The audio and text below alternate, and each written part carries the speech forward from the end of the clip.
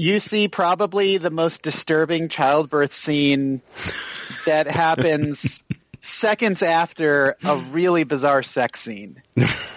And it is, there are body fluids flying in many different directions while this is going on. This is somebody's horrible nightmare. I'm hoping that someone listening to this episode just like fast forwarded to that particular part where you're saying all that shit.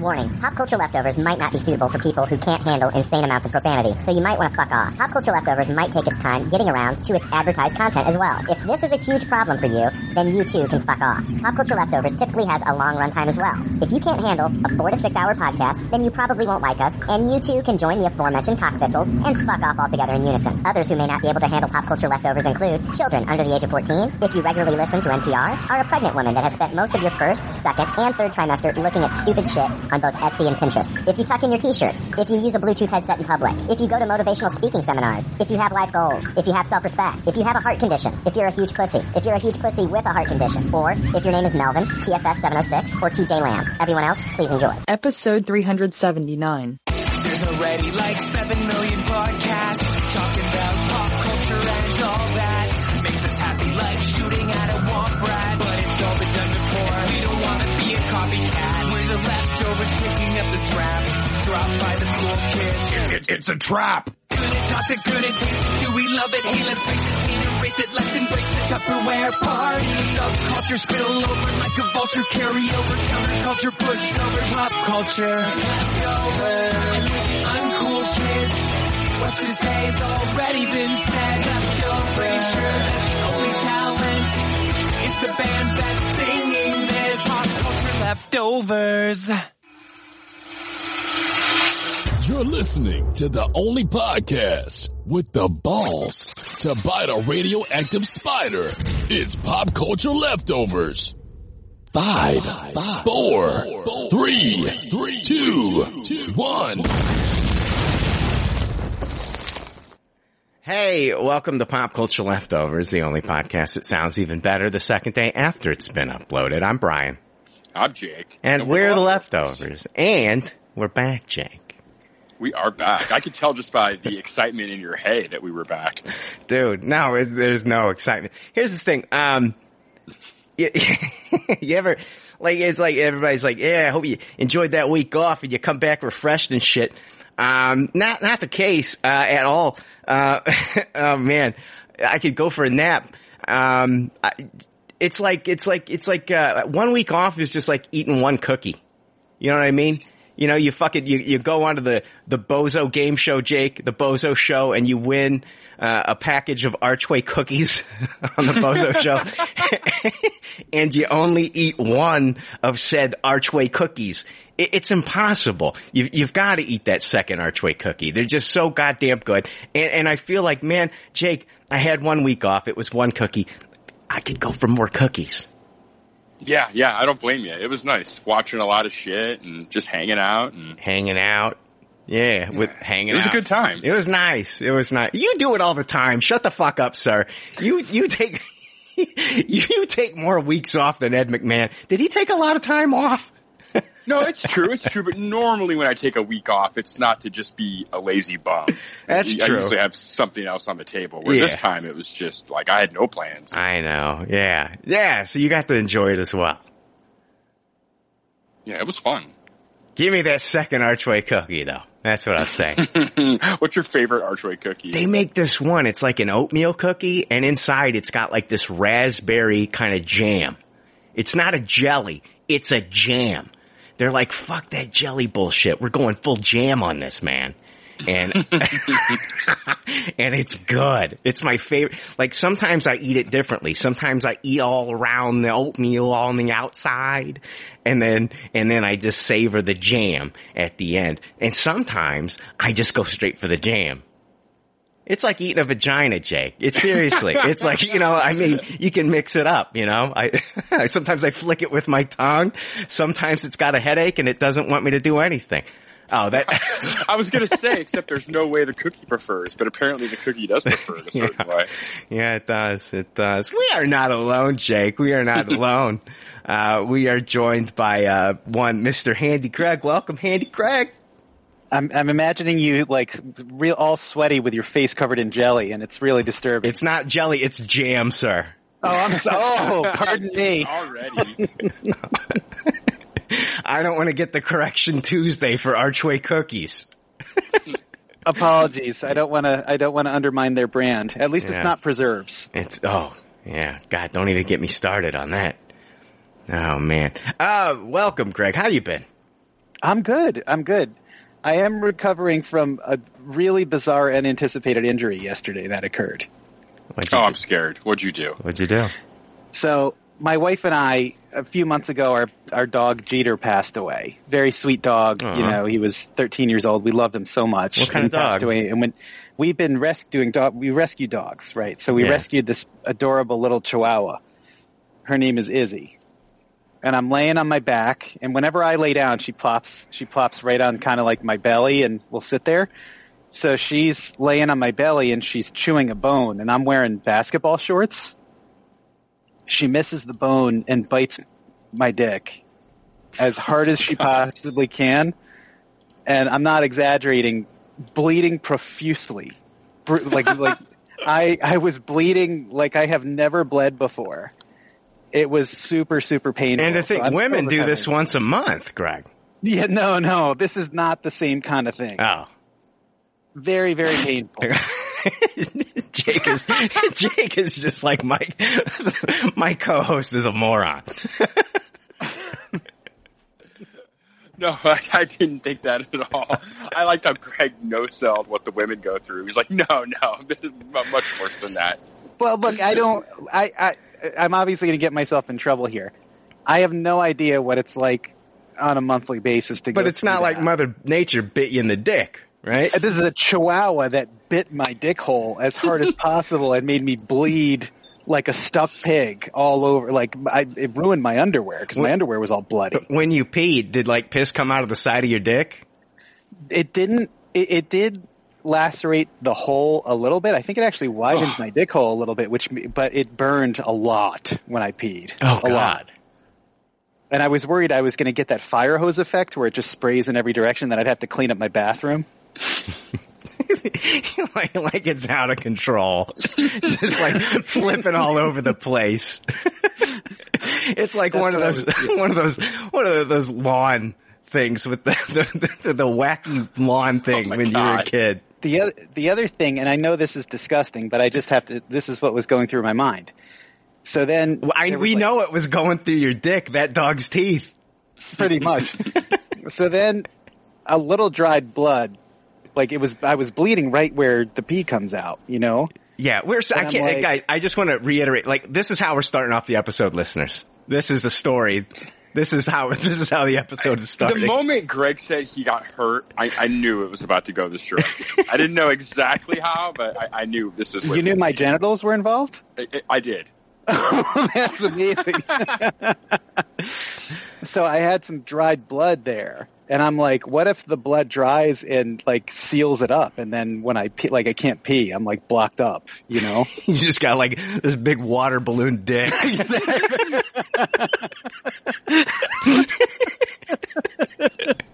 So I want you and the listeners to know I am recovering.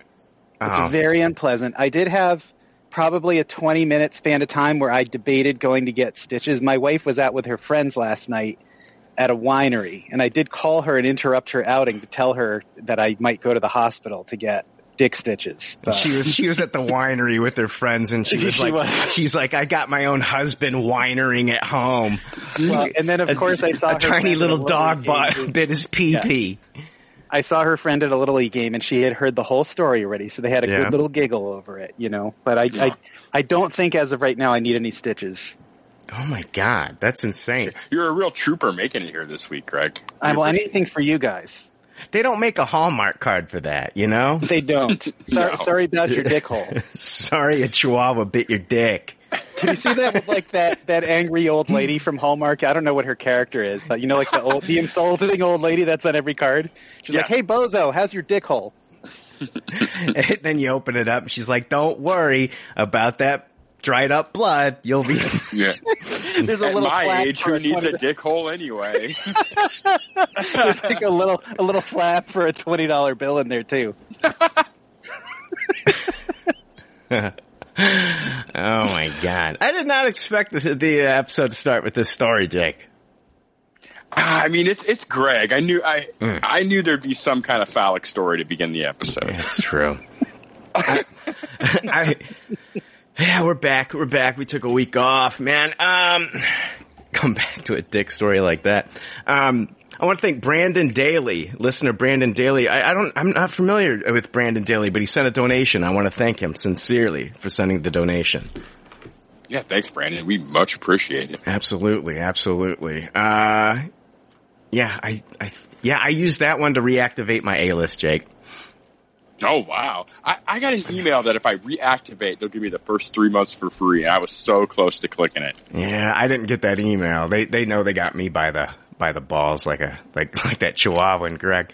But I would have gladly taken a bite to the sack as long You as preferred the balls? Well, as long as the ball didn't get hit. If the ball got hit, forget it. But just that, I would rather take a bite to the sack, ball aside. Let's put out a Facebook poll, Drake. Would you rather? That's my power rankings too. I think the worst is it punctured the ball. That would be a nightmare. And then after that is the dick, and then after that is the sack, but just not the ball. empty sack. Yeah. Empty sack. That's my power rankings on where I want to get bit by. Yeah, I want to know what the listeners think. No, I'm kidding. I don't really care. Yeah, that's our next contest. Tell us your power rankings if where you want chihuahuas to bite you in the scrotal area. We'll send you a copy of Beverly Hills Chihuahua 3. I don't think I've ever seen any of those movies, man. I never have either. Are they real? Yeah. Yeah, I I didn't don't know know that. if there's 3 of them. Yeah. Remember that Taco Bell dog that got canceled? I Why do did he remember get that. canceled? Was he racist? Well, let's yeah. be honest. Yeah. He was super racist. Super racist. Yeah. All right. Anyway. All right. Let's see. Let's jump into iTunes reviews. Got one of them this week. If it's 1 star or 5, we don't give a fuck, 'cause we really love to hear just how much we suck. Guys, Chris too much and your host is a jerk. I'm an opinionated asshole whose dick don't work. Yada yada blah blah, fuck you too. These are our iTunes reviews. All right. First one comes from, first and only one comes from Josh LM. And, it's titled The Community. It's a 5-star, and it goes on to say, this podcast has built the best community. I am forever grateful for Brian and Jake for building an amazing space of people and ideas. Honestly, that's probably blowing them a little too hard. And they put the asterisk in blowing, like they were worried about iTunes removing this one for using the word blowing. Honestly, that's probably blowing them a little too hard, but they do a great job. Also, I miss Jay. Batman vs. Superman episode holds a special place in my heart, and that comes from Josh LM. That's a great review. We need to get Jay back on again. We need to find a reason. Yeah, maybe. Yeah, we'll get him back on. I want to get him on a regular episode. It seems like last 2 times we've had him on for like a movie episode. Let's get him on for a regular one. Yeah, just shooting the shit. Yeah, that's a great idea. Yeah. So thank you, Josh LM. What do you think the LM stands for? I'm not sure. I'm thinking. Wow. Wait, Greg, you got any guesses? Lucky moose fucker? I have no Lucky idea. Moose Fucker. Josh Lucky Moose Fucker. He was... Yeah, all right. Greg, you should be my co-host. I asked Jake, he got nothing. I go to you and you throw out diamonds like that. It's only because I had another 3 seconds to think of something. Jake, what do you got? What do you got now? Less money. Oh, fuck off. Hey, see? No. That's money. Get out of here. Labia Maestro. We were off for 2 weeks and we got one fucking iTunes review. Yeah. Well, we got one of these fuckers that fucking just changes theirs. I'm not reading those. I'm done with those. Yeah, fuck all that. And the people that just change them up so they can fucking have a platform on our show and think they're cute, changing their review and shit. You're done. You're done. It's a real bite to the dick. Fucking one review. Yeah. Night of the Sicario winners. Let's go over our winners for the Night of Sicario movie. Got 5 winners coming up here. And here's our winners for Night of the Sicario. First winner is going to be Geraldo Vega. Geraldo Vega wins. Nice. One of my favorite Street Fighter characters there. Yes. That's been covered in a previous episode. Second winner, Joe Stark wins. Oh, God. Hey, Joe. And let's see here. Number 3, Steven Chavez. Big winner today. Number 4 is the winner. Monica Garola. Got the same fucking people every fucking week with this shit. And number 5, Steven Pliska. You win. These guys, nobody else enters except for these fucking 5 fuckers. I just, you know what? It's not even a contest anymore. I'm just gonna start giving it to these 5 people every fucking week. Yeah, here you go, Joe. And then I'll alternately like throw in a Larry Mayday every once in a while. Remember the documentary about the guy who got rich just going on The Price is Right over and over and over again? They'll have that in 20 years, but it'll be the 5 people who just entered PCL contests and got rich. And they're just like, oh my God, I got a bunch of shitty VOD movies. they'll have Joe Stark with a stack of like digital redemption coupons next to him, and thanks to PCL, I've got Shadow of the Cloud on. Oh man. Shit, I'm dropping stuff over here. What was that, a pen? No, the cap of this vodka. Not only dropping that, I'm dropping the ball in this episode. Let's see here. What have we got? What's next? Oh, we've got another contest, new contest this week. It's That Damn Michael Che. It's the new HBO Max show. Don't miss the all-new HBO Max original comedy series That Damn Michael Che, starring none other than Michael Che, featuring celebrity guests Omari Hardwick, Cecily Strong, Colin Jost, Billy Porter, and Method Man, among others. That Damn Michael Che explores Michael's perspective on everyday situations, including racial profiling, unemployment, falling in love, and more. Stream That Damn Michael Che now on HBO Max. And we're giving out this is a cool one. We're giving out 5 That Damn Michael Che posters signed by Michael Che, as well as not only do you win the poster, but you'll win a $25 American Express gift card.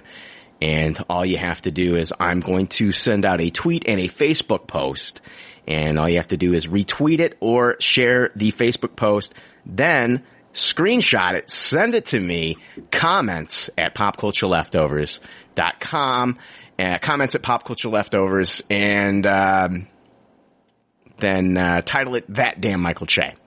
And I'll pick out the same 5 winners that I do every week next week. I was just scared. Joe Stark's already spending that $25 in his head. Right? Yeah. He's just going to buy 5 more VOD movies.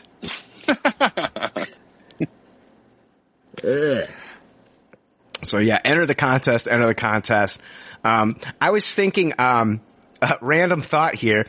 I watched the first 2 episodes of That Damn Michael Che, and I like it. I think it's pretty good. It's got potential. Yes, I watched just the first episode, and I liked it quite a bit too. Yeah. So check out the show That Damn Michael Che on HBO Max. I think it's 6 episodes. I think they dropped them all. But yeah, check it out, HBO Max. I was thinking about, this is just a random shower thought that I had, and it's that movie, the Frances McDormand movie that won Best Picture, Nomadland. Nomadland. I was thinking about a parody movie. It's a movie where Mads Mikkelsen gets kicked out of a bunch of different countries, and it's called Nomadsland.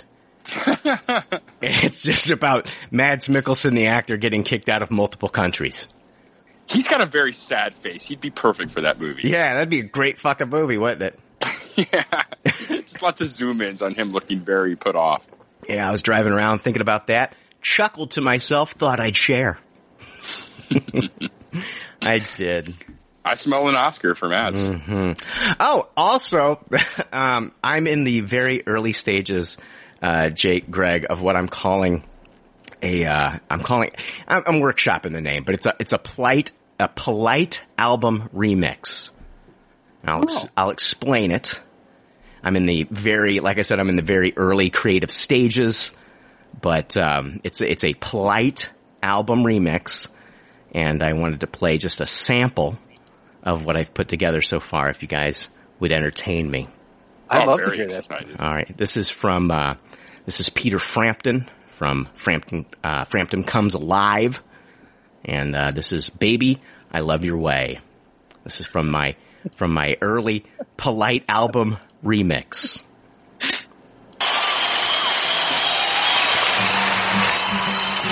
Thank you. You're welcome.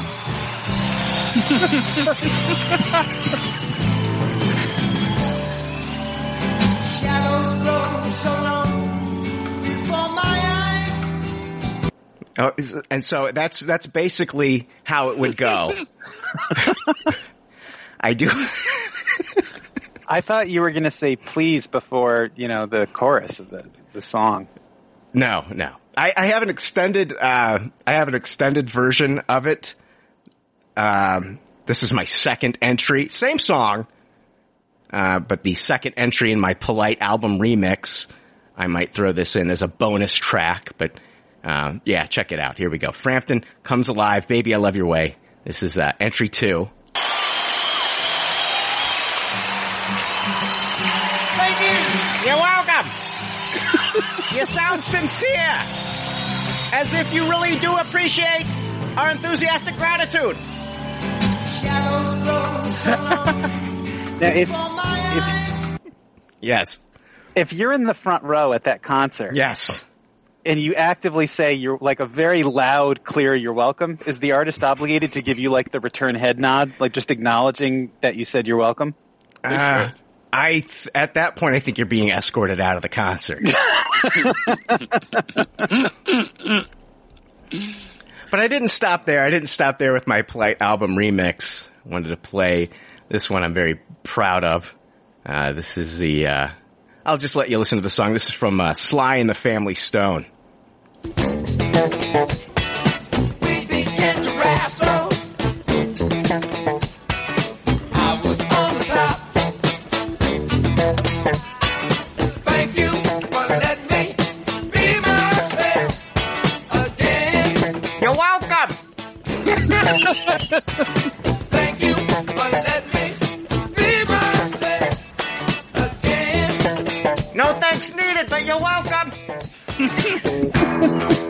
think this goes on for another 3 minutes, guys. There's no need to listen to the original ever again. Never. I hope you've prepared Natalie Merchant for us. Have you? No, I don't. No, I said I just- I'm in the very early stages of this. All right, because I would never ask anything of you because you do so much for the community. This must happen. Thank you for the party. You're welcome! Down the stage. I love how earnestly you respond. Yes. Yeah. Can I make one other just polite request, Brian? In a second. Here we go. We're going back to the... Oh, I'm sorry. Thank you for letting me be myself again. You're welcome! Thank you for letting me be myself again. It's my pleasure! That goes on for another couple minutes. I'll play the full thing at the very end of the episode if you want to listen to that nonsense. I'll play the full cut of that song. That's fucking awesome. You need to do the Golden Girls theme next. That would be great. Yeah. Like I said, I'm in the very early stages right now. So But just see how you've got a whole album coming together here, because the one that I rudely interrupted, your song, and again, this is just a humble ask, Brian. Alanis Morissette's "Thank You." I would just love to hear that. Okay. All right. Yeah, I will take suggestions on this one. I will take suggestions on this one. But yeah, having a lot of fun with that one. I feel like, you know, there's a lot of artists saying thank you, and there's really nothing in return. We don't show our appreciation. No, it's bullshit. It's about time someone stepped up. Yeah. So it's my Polite album remix. Like I said, I'm just workshopping the name too. I don't know. I think you nailed the name. I think I've wasted everyone's time with this. I disagree. I think this is going to be the episode everyone finishes just to hear the remix. It's so dumb. Oh, God. All right, let's jump into 2 weeks off, and that's when I come back with Jake. You're coming in hot. No. We should take more weeks off if this is the one. Fucking terrible. Oh, my God. All right, guys. Let's jump into Good Pop, Bad Pop. It's time for more leftover reviews with Good Pop, Bad Pop. Good Pop, Bad Pop is where we talk about the things on the previous weekend or weeks that we either watched or read. Sometimes we rate these things, and if this is your first time listening, we'd like you to be familiar with our rating system. The rating system is simple. If the leftovers don't like something, they toss it. If they do like something, they suggest you taste it. And if it's brilliant, it gets a Tupperware rating. If all the leftovers love it, then it gets the pinnacle of success, a Tupperware party. All right, so I'm going to start off Good Pop, Bad Pop this week with something I've been doing for 2 weeks now, and I'm going to continue to do it up until the new release. I'm talking about the Fast and Furious movies. So June 25th is when F9 drops in theaters. I have seen, when they first came out, I did watch the first 3 Fast and Furious movies, and then I just dropped off the franchise. And so what they've been doing is it's this website, fastfridays.com or something like that. I've been posting the link on Facebook and on Twitter, but if you go there, you can see participating theaters that are playing the Fast and Furious movies every Friday in the theater, and there's a code that you can enter at the end of your purchase, and then you can get your ticket for free. So I went to the Marcus Theater, and I watched Fast and Furious last week, and then last night I went and saw Too Fast, Too Furious. Watched both of these for free. And the first Fast and Furious movie, I saw it when it first came out 20 years ago and hadn't seen it since. Same goes for Too Fast, Too Furious, and then I also saw Tokyo Drift. And, but I'm gonna go to the theater every week, and, with the 4th film, that'll be the first movie in the franchise that I haven't seen that I will be watching, and then I'm gonna be watching them all the way up to 8, and then when 9 comes out, we'll talk about that movie. But, yeah, let me talk about, this is so cool being able to watch these in the theaters. Let me start off by saying that. It's so cool that they're doing this, because sitting at home and watching them, I think it'd be a completely different experience for me. I'm enjoying the theater experience a lot more because, you got a crowd there. They're not packing these theaters. They're at 30-40% capacity, but you got enough fans that are going out to see these movies that it makes it fun. And, you get the big screen and all the sounds and everything. I'll tell you one thing. I haven't seen that first Fast and Furious movie. I remembered very little about it until I started watching it again. And I was just like, holy shit. I remember now 20-year-old Brian saying, this is Point Break with cars. I was like, oh yeah, totally. It's like, do you like Point Break? Well, how about Point Break without all that damn surfing and way more cars?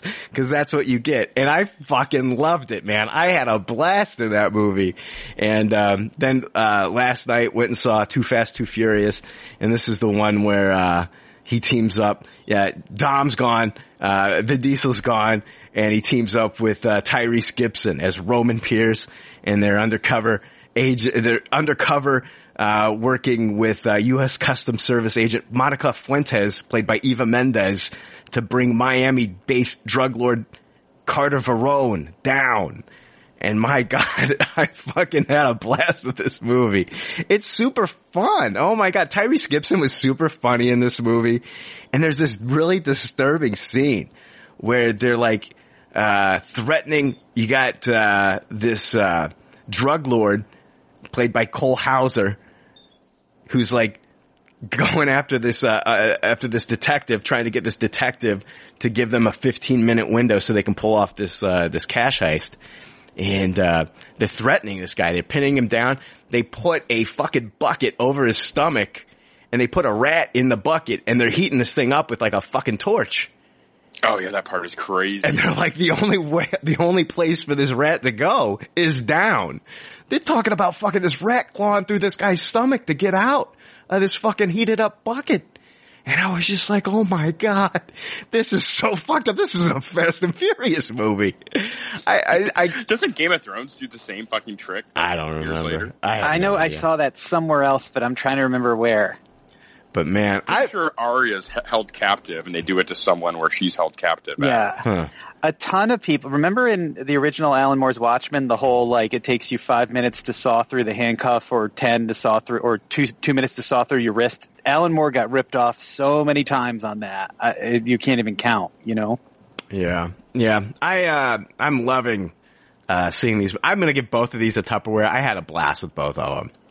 I really did. They both really hold up too, and yeah, those movies are kind of made for the theater. So I'm not surprised that you had more fun going to see them that way. I mean, they're just big bombastic movies with great sound. Yeah. Doesn't Dom show up at the very butt end of Too Fast, Too Furious? He does not. Oh, okay. Unless it's a post-credit scene that I didn't stick around for, because he does not. No, I mean, that's one of the things, like, I remember when he came back in the fourth film, and going forward, he would always say, like, this is Paul Walker's franchise. This is Paul Walker's franchise, because, like, he was there from the beginning. Even though he wasn't in the third one, Vin Diesel would always say it's Paul Walker's franchise. So, but, yeah, that third one, I remember that third one takes place in the future, and, I think that's kind of like just where I kind of like jumped out. I hope that I enjoyed the third one more than I enjoyed it the first time, because I wasn't the biggest fan of the third one, but we'll see what it's like watching it in the theater again. And yeah, I'm going to be going. You can purchase the tickets, like they go on sale Fridays, and my tickets go on sale I think it's 7:30 in the morning, and then I just pick my seat. I've been sitting in F9 every week. So, that's hilarious. Yeah. That's very fitting. So, yeah, I'm loving it, man. I'm absolutely loving going to the theater and seeing these movies. So, yeah, I'm going to do this every week. I'm going to watch all these movies in the theater. I think that's the way they're supposed to be watched, and I'm glad that they're doing this. I'm glad that Universal is setting this up. And free tickets, man. You can't beat it, man. You go to that website and you put in the fucking code and you're good to go. I love it. So, I can't wait to talk about the later ones in the series and see what you think of those. I think 4 is kind of the worst, but then from there it's like an adrenaline rush. Yeah. We'll get into it. I'll be going every week now. I'll give you updates every week on these movies. For All Mankind season 2 finale. Greg, are you watching this? I am still on season 1. Okay, you need to catch up, man. It's I've heard great things. Tupperware season 2, it is phenomenal. Oh my God. And the way it ends, it was just an incredible season. This show, it just continues to be, just a fucking force. I love this. Great writing. It's just, I mean, if you're talking, the series, like the hook at the beginning is like, what if the Soviets landed on the moon first? And what would the U.S., how would the U.S. react? And like the space race just keeps going and going and going. Like the second season, we got guns on the moon. We've got people shooting at other people on the moon. And I know I'm making it sound like it's this fucking like war thing and it's all crazy. It's not, and it is crazy, but it's not like I'm not talking, it's not like Starship Troopers on the fucking moon. It feels very real. Like this could be historically real if things went this other way, where Russia landed on the moon first. And they're actually using real people that were involved in the space program at the time. The second season, there's like just little things that change in history that don't deal with like the space race. Like John Lennon isn't murdered. And you see a little bit of that. That's not a big thing, but like, I Tupperware the fuck out of the second season. It was phenomenal. They give you a tease at the end of the episode as to where season 3 is going, And I am super, super, super excited for season 3. I cannot wait. I did watch also the Invincible finale. Greg, did you watch Invincible? Oh, did I? Absolutely. What'd you think about the season overall? It is the highest of Tupperwares. I mean, I loved Invincible season 1. Loved it. Absolutely loved it. You know, when you think about that finale, I'm not sure that we've seen human death on that kind of scale in any medium. It absolutely was a gore fest. Yeah. It was really breathtaking. Yeah. Just incredible. God damn. I honestly, I can't believe that they went where they went so early in the episode. You know what I mean? I was thinking like, oh, they're just going to leave this on kind of like a cliffhanger and like this whole like, maybe we'll get this big reveal at the end of the No, it comes out with fucking guns blazing right at the beginning. You know what I mean? Just like right out of the gate, you jump into it. And my God, that finale was at the highest of Tupperwares. And when you're talking about Gorefest, holy shit, man, that subway train. The subway was insane. And you know what I really loved about this finale? It's not just gore for the sake of gore. It's gore because this tells us that to Omni-Man, we're insects. That's it. Every person Omni-Man kills reinforces that idea that to us, we're nothing. He has no compassion, no care, absolutely nothing but his mission. It's really so well done, and it absolutely earns the right to show us what it shows us in that episode. Yeah. I loved it. Jake, did you drop off? I bet you dropped off this one. No, I haven't watched any more, but I do plan on binging the series at some point. I didn't realize it was just going to be 8 episodes and we're done. It feels like this thing just started.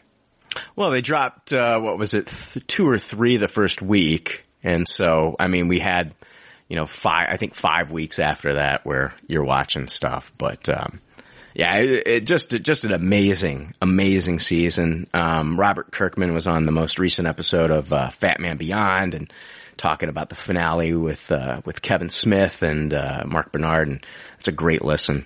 I don't have any problems telling people about other podcasts, Jake. I really don't. No, who gives a fuck? We're all buddies. Everybody's so fucking like protective over their listeners and shit, and it's like, yeah, I love our listeners, but man, there's other shit to listen to. And if somebody finds something better, if somebody finds something better than us and they stop listening to us, man, I can't fault them for that. I'm not trying to fucking, keep my listeners chained up to a radiator in the basement, No, I mean, if they want to keep getting VOD movies, they better. You gotta come every week. You gotta come every week. Night of the Sicario. Got some big winners this week, Jake. Oh yeah. So yeah, Invincible. Oh my God. I love at the highest of Tupperwares for me, Greg. I couldn't agree more. I can't wait for season 2. This is one of those rare, and season 3, which were both greenlit, if I'm not mistaken. But 2 and 3, yeah. Yeah. This is one where I'm actually I'm gonna hold off on picking up the source material. As great as it sounds, I know Joe Stark, who's been on previous episodes, is a big fan. I want to see how this plays out in animation. And, obviously when the animation ends, maybe I'll read the series. They say it is different in the book. They do, make some changes and stuff like that. But, this first season, such an incredible story. And just the entire cast just did an amazing job. J.K. Simmons is incredible. So fucking good.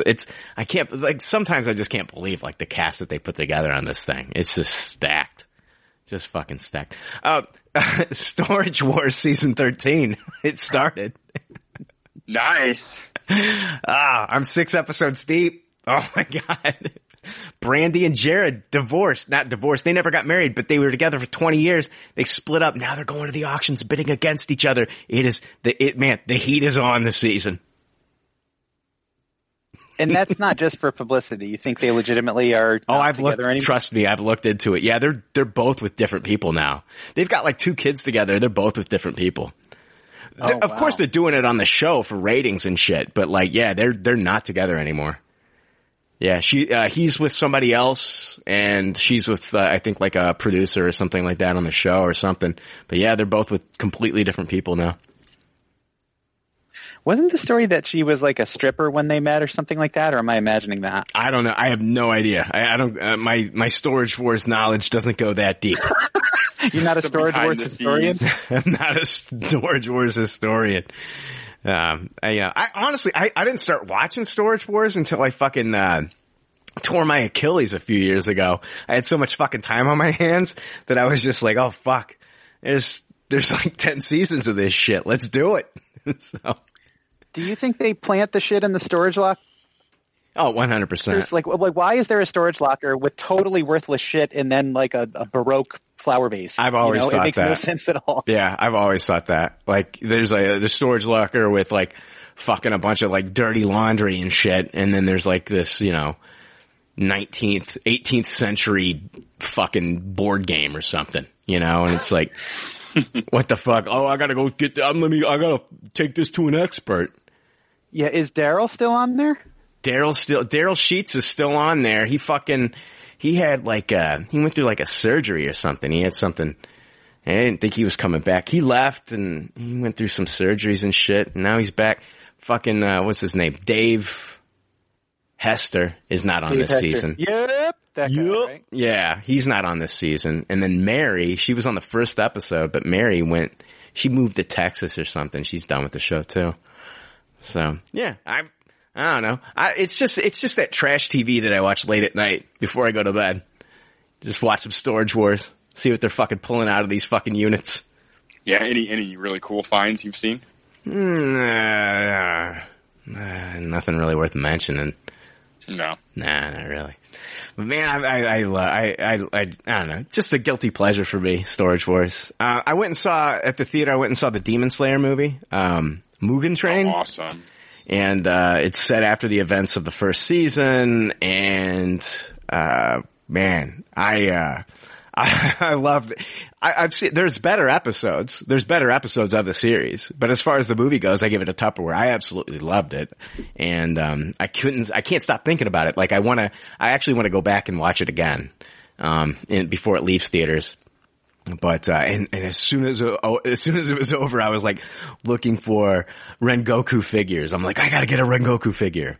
I still haven't pulled the trigger on a Rengoku figure, but, I loved it. I give it a Tupperware. I thought it was, if you're into Demon Slayer, if you loved that, first season, I think you'll love this movie. It's a lot of fun. You've got, the Demon Slayer Corps, they're investigating this mysterious disappearance of 40 people aboard the Mugen Train. And I love the movie. I want to see it again. I saw it. I missed it in IMAX. They played it in IMAX for one night. It would have been cool to see it on that big ass screen. But then the next day, Mortal Kombat came out, so Mortal Kombat took the IMAX screens. But I did see it on a big screen, which was nice. So, but, it would have been nice. Seems like a lot of the animes, they do their movies right in the middle of the series, and it's like, they're almost like little side stories that don't necessarily like super affect canon, but they're interesting enough to still be really cool. And they put a little bit more money into the animation on them, it seems. Yeah, as far as like affecting the overall story, I think you'll definitely want to watch this one. Cause, you've got some main characters and big things happen with some main characters here. I did watch the dub version, which I enjoyed overall, but, some of the voices didn't work for me, but, overall it was good. So, yeah, so Tupperware that. Together, this is a movie that I saw in the theater. A young loner becomes a surrogate mother for a single middle-aged man who wants a child. Their unexpected relationship soon challenges their perceptions of connection, boundaries, and the particulars of love. This is a comedy drama. It's written and directed by Nicole Beckwith. The film stars Ed Helms, Patty Harrison, Tig Notaro, Julio Torres, and Anna Conkle. Anna Conkle from Pen 15. And you've got Ed Helms who's playing a single guy who's been in a relationship with women. They haven't worked out, but he's always wanted a child. And so he's in his 40s and he's wanting a child. And, you know, he's had a somewhat successful career as an app developer. He developed this app called Loner. And it's just an app where you look at people people's pictures on your screen. And if you like them, you can like heart them, like you can swipe that you like them, or you can swipe to the right and never see them again. So it's the dumbest app ever. You never, I'm sure that's real. You never contact anyone in the app. Like you either swipe left that you like them and then you can look at them whenever you want to, or you swipe right and you never see this person again. And that's the app, and it's called Loner. So, but he starts to interview different women about, about being the surrogate mother for his child, and, settles on this one woman, Anna, played by Patty Harrison. And I thought the movie was going to go one way, and it goes a completely different way. He starts to get like super stalkerish around her, like checking up on her, making sure, like, what are you eating? Who are you hanging around with? Like, there's this one scene where, like, a random guy comes out of her apartment and he finds out that she had sex with this guy, and he's like, I don't want some random penis around my baby. He's like, my baby is in there absorbing this guy's ejaculate. I don't want that, blah, blah, blah. And I was like, okay, this is where we're going with this. This is going to be like this really weird comedy where he's kind of super stalkerish, and it doesn't turn into that. It's way more serious than that. And, you get some great scenes with these two people. Like, he's in his 40s, she's in her 20s. And, they're buying a crib together. She gives him like a little bit of help as far as like raising the baby later if it's a girl, she shows him how to teach the girl, how to put a tampon in and all this stuff. And I mean, it's funny. It's very funny. And they even address the fact that, like, oh, they've been spending so much time together. Could there be some sort of like romantic interest between the two? And then they have this talk about, like, she's like, you've seen too many Woody Allen movies. And I lost my shit. Oh, that's awesome. And I thought that was fantastic. It's such a great movie. At the end, they had a Q&A with the director and Ed Helms and Patty Harrison, and that was great. Found out that Patty Harrison was cast as Nicole found her as the lead actress because of like some Jimmy Fallon clip she did years before. She was like, yeah, that's who I want to play Anna. And it was shot before the pandemic, and it's crazy. Like, this was shot before the pandemic and it's just coming out now. But I give it a Tupperware. I loved it. I thought this is one of those, like, if it drops on Amazon or Netflix, this is one to watch. It's called Together with Ed Helms. And Ed Helms, I've never seen him do kind of like a serious dramatic role like this. Like, he does play like the super awkward guy really well, but he does it in this in more of a dramatic way than I've ever seen him play a character, and it really worked. And this is like one of those indie films like 8th Grade or Lady Bird that just kind of like comes out of nowhere that I think more people should be watching. But of course those came out before the pandemic, and I don't think this is going to get a lot of attention, and it should. It's really, really good. It's I think it tackles this in a more realistic way and has some great messages as well. So I highly recommend Together when you're able to watch this. Let's talk about The Mitchells versus the Machines. This dropped on Netflix. And this is an animated CGI movie. Young Katie Mitchell embarks on a road trip with her proud parents, younger brother, and a beloved dog to start her first year at film school. But their plans to bond as a family soon get interrupted when the world's electronic devices come to life to stage an uprising.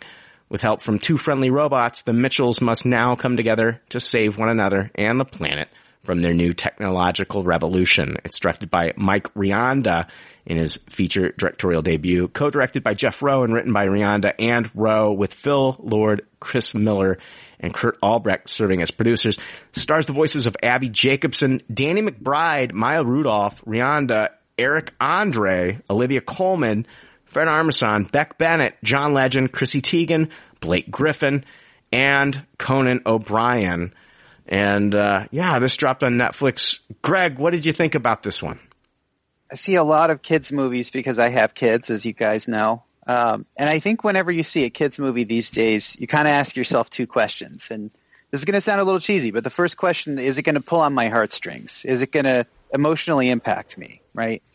And for this one, the answer to me was yes. I think definitely we had a lot of emotional impact. You know, this is really a story, among other things, about a family, but it's also a story about a father and his daughter, and the daughter's going away to school and she's growing up, and how that impacts their relationship. The other question is, did it make me laugh?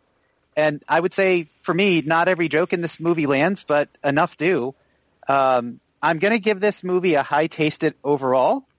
What I'll say is this definitely is going to exceed your expectations as a movie that's just sitting on Netflix for anybody with a subscription to watch for free.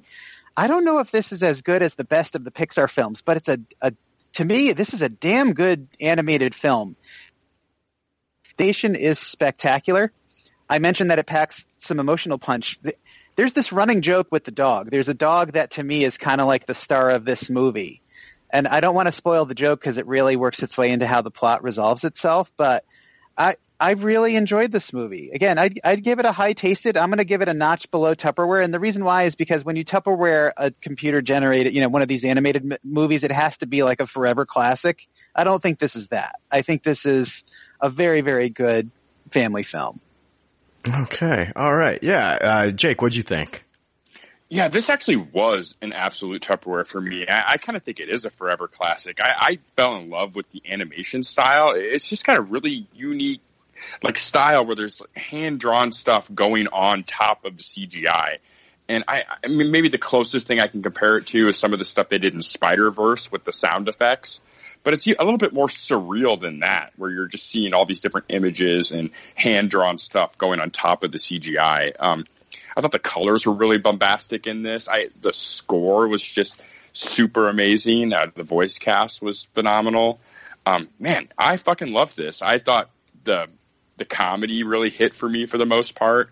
Especially the Beck Bennett, Fred Armisen robot characters were probably two of my favorite moments in the whole thing.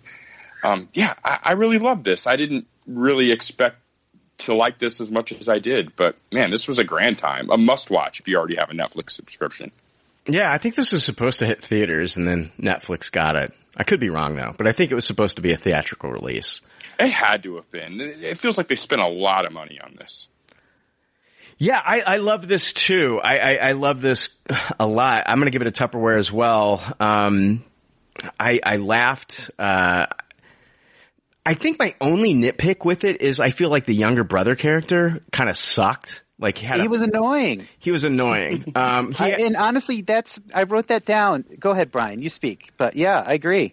Yeah, I thought he was funny at the beginning when they were like, okay, this kid loves dinosaurs and he's calling random people in the phone book. Do you want to talk about dinosaurs with me? And I was like, that's funny.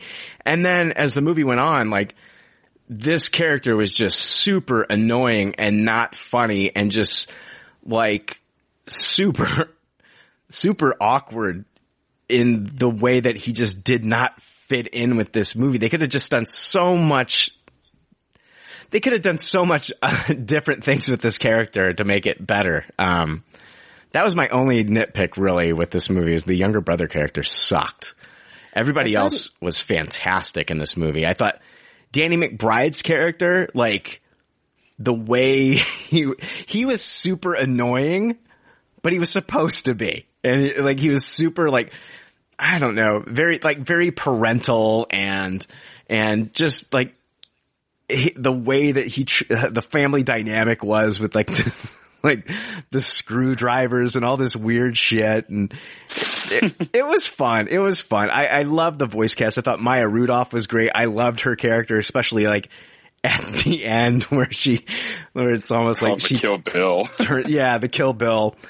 I loved that. I really got a kick out of it. What were you saying about the younger brother character, Greg? I'm sorry. I would have been really curious creatively how it would have been different had they cast a child to voice that role.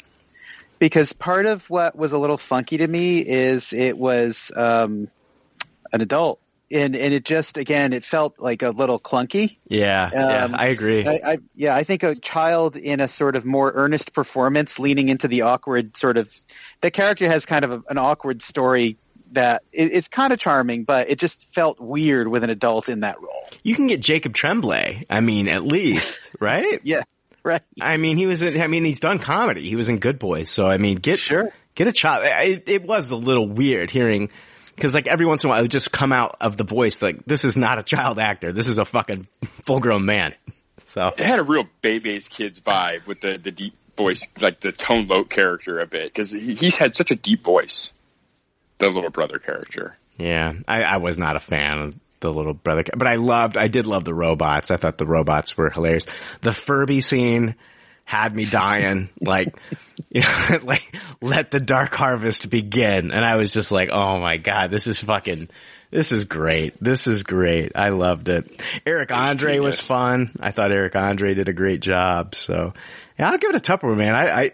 I was pleasantly surprised. I think that they could definitely do sequels. I think, like, of course, we're probably thinking like they could definitely do, you know, the Mitchells versus, you know, the aliens or the zombies or possibly even dinosaurs next. So, you know, with the kid being a big fan of dinosaurs, I think that would be an interesting. I think this is definitely going to be getting sequels for Netflix. This is huge for Netflix. Like, this is another thing that they can kind of like, you know, bank on people, you know, keeping their subscriptions to Netflix. I think this is worthy of like people coming back and rewatching this. Kids, I think this movie could be on a loop at some households, you know?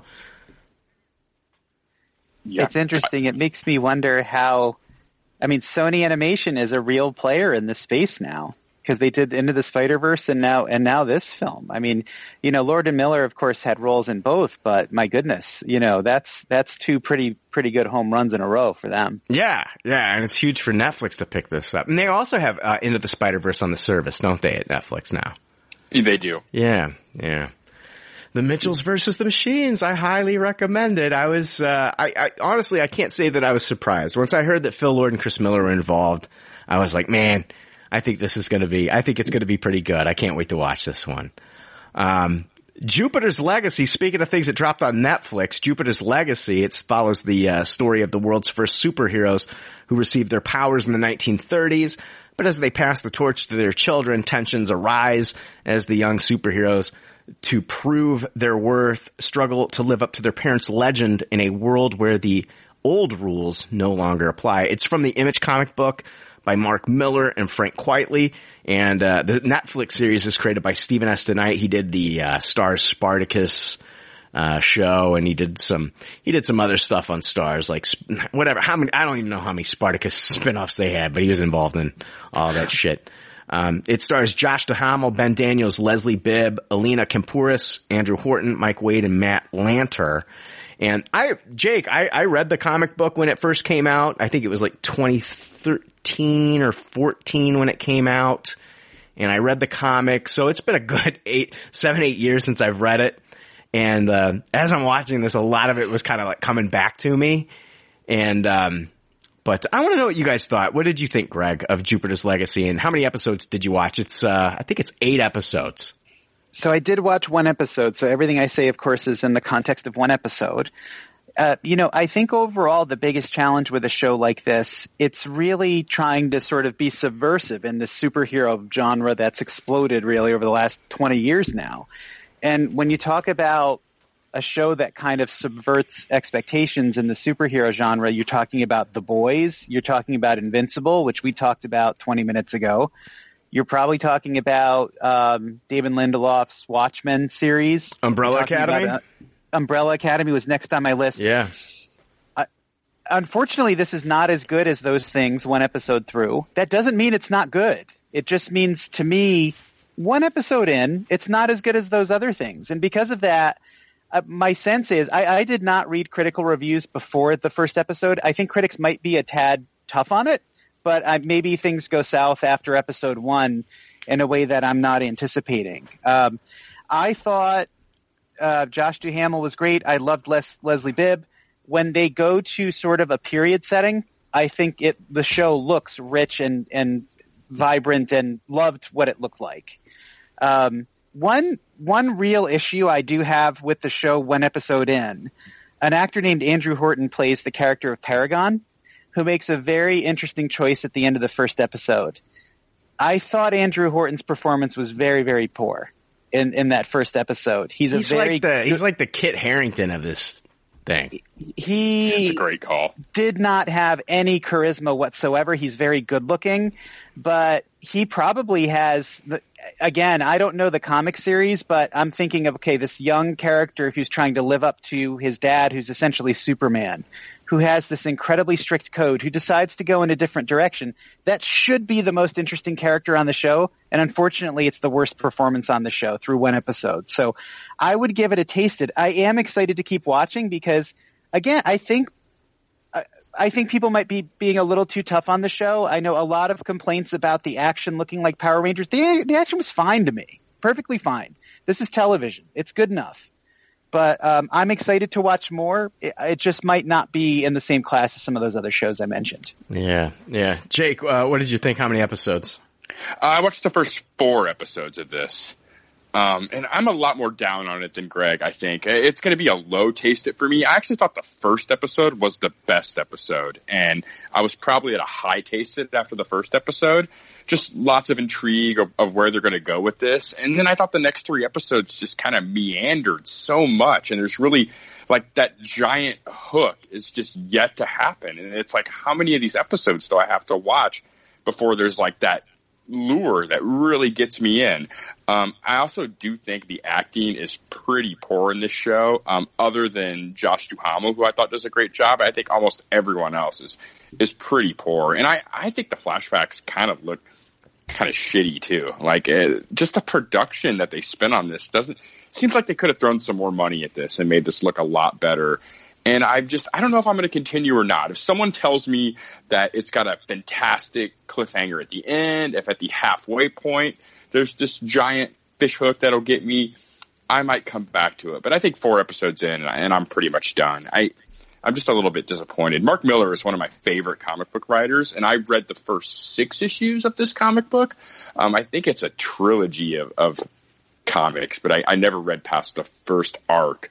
I don't remember disliking that as much as I dislike this, but I as well was having, like, things come back to me as I watched this. I don't know. I think the pacing is kind of off. It does a little bit of a poor job of explaining its own mythology in an interesting way that makes that you're dying to know more about this mythology. So, yeah, I'm a little bit disappointed at the first Miller World outing on Netflix. I thought it would have been a lot better. Yeah, I've watched all the episodes. I finished it today, as a matter of fact. I will say that instead of finishing this, Jake, you just need to start watching The Boys Season 1 and Season 2. Yeah. Sounds like everything this does, that did better. This tackles different things. It does. I mean, this is different when it comes to tackling, like, this, superhero code that's been established. Like, we do not kill. We do not get involved in, government things and wars and things like that. This gets involved in that, a lot more than I think, like, The Boys does.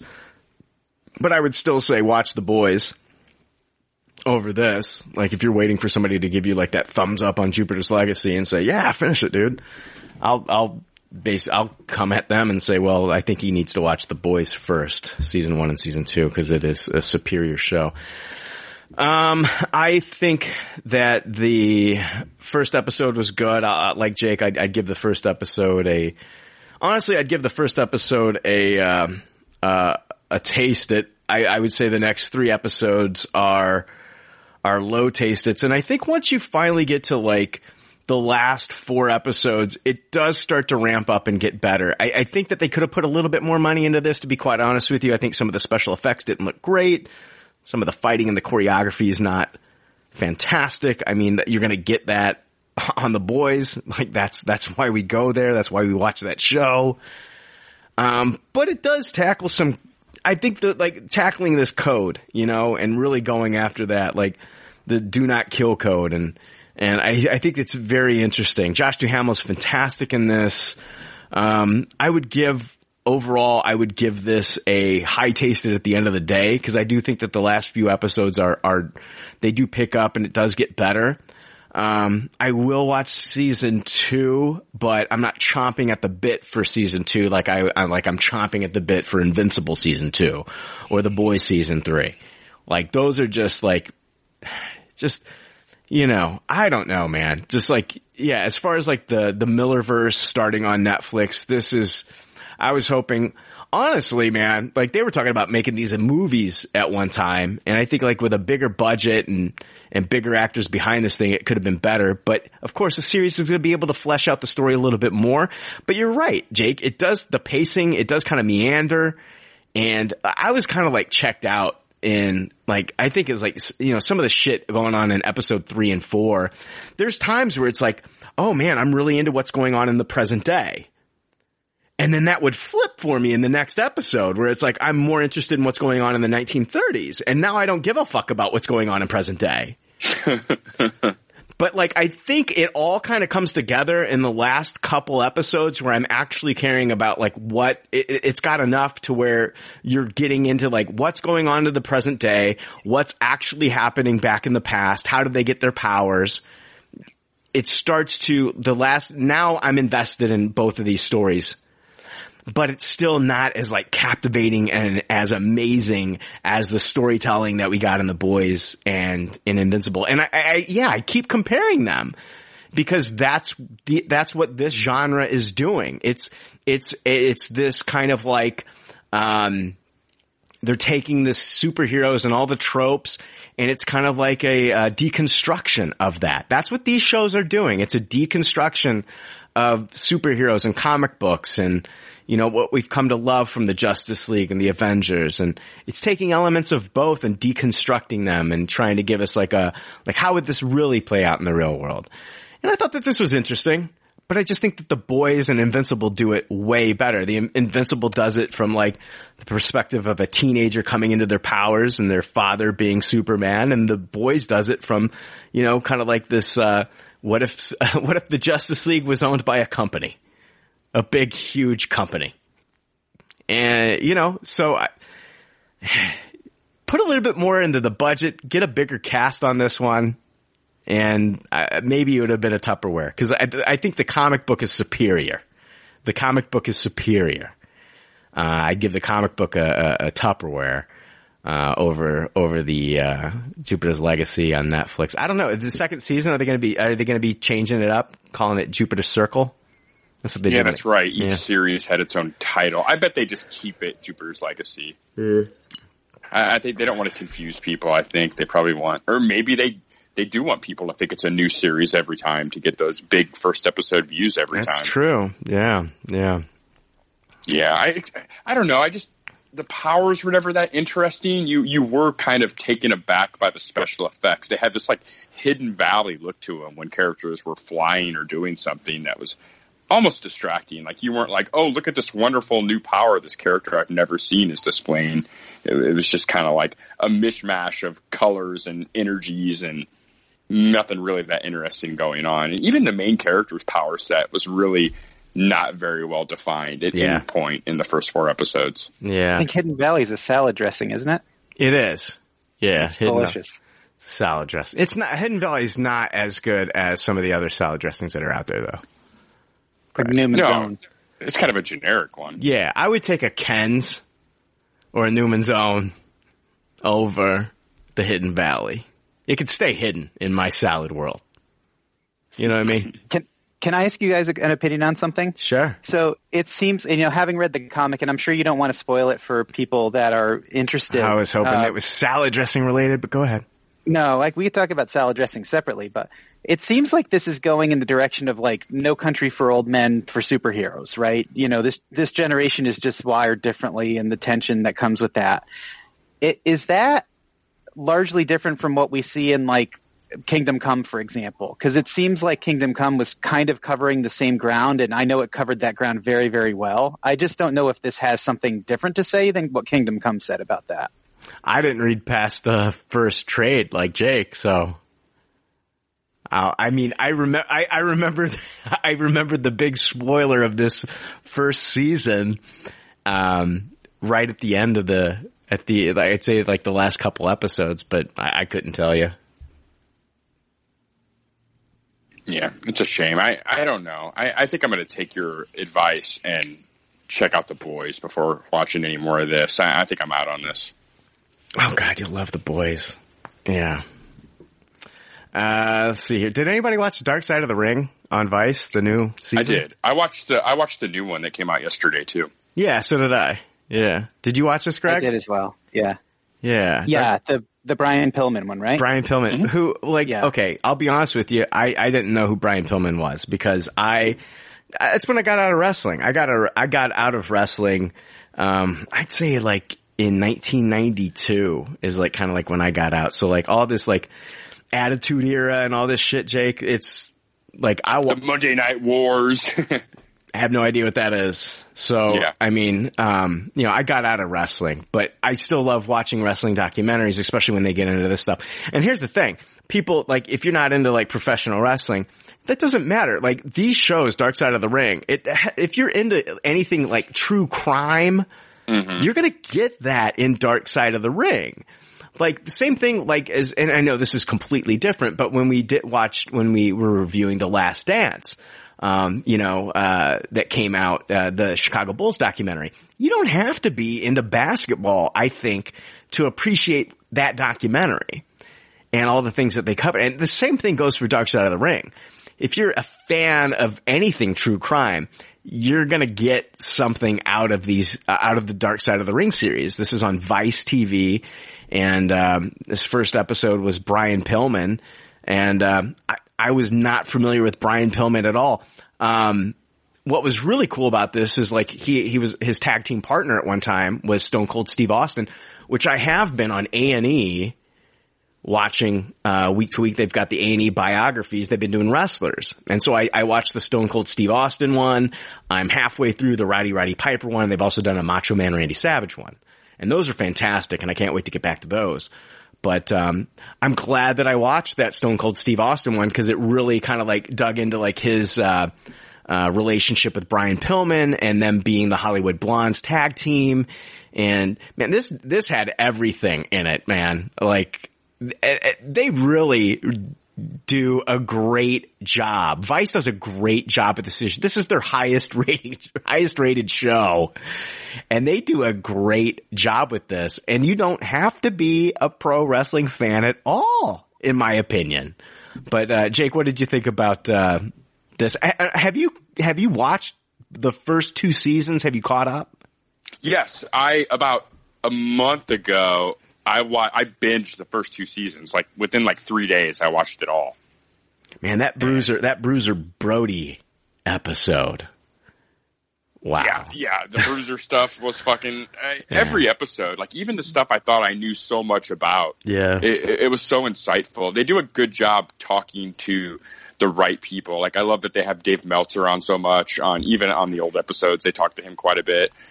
Jim Ross, Stone Cold in this one, like just a really like the people that were there and know what's going on. Oh, Jim Cornette's on a lot.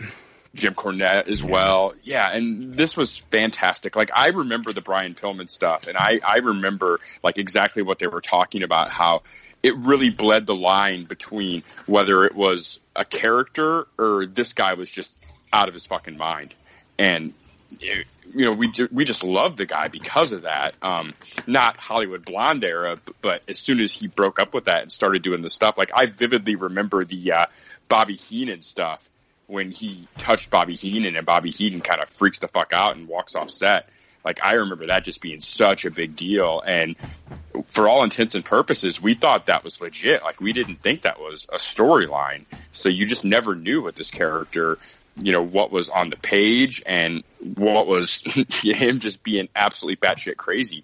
But the stuff I didn't know was like the behind the scenes stuff with him wanting to make more money and him actually creating a bidding war between the two different companies and their Monday night shows by leaving one company and going to another company to increase how much he could make from the company he left in the first place. Like, there was just so much behind the scenes. Was it part of the act? Was it, you know, him just doing what he was doing? And yeah, this just had, this was a Tupperware, by the way.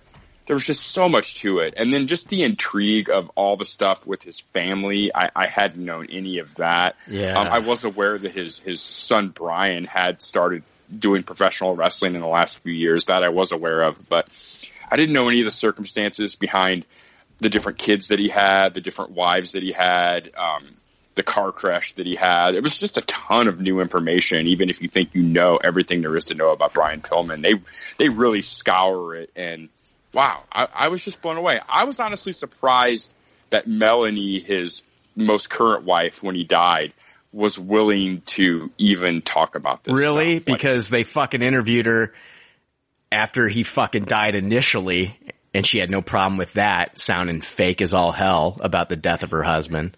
That's true. That's true. Dude, they fucking offered her whatever kind of appearance fee for this, and you know that she's probably, who knows what the fuck she's blowing that money on. I mean, anything for $1 for that. She just came off as the biggest fucking gold digger in this episode and ruined relationships with her children. And man, you can see that drugs took their toll on her.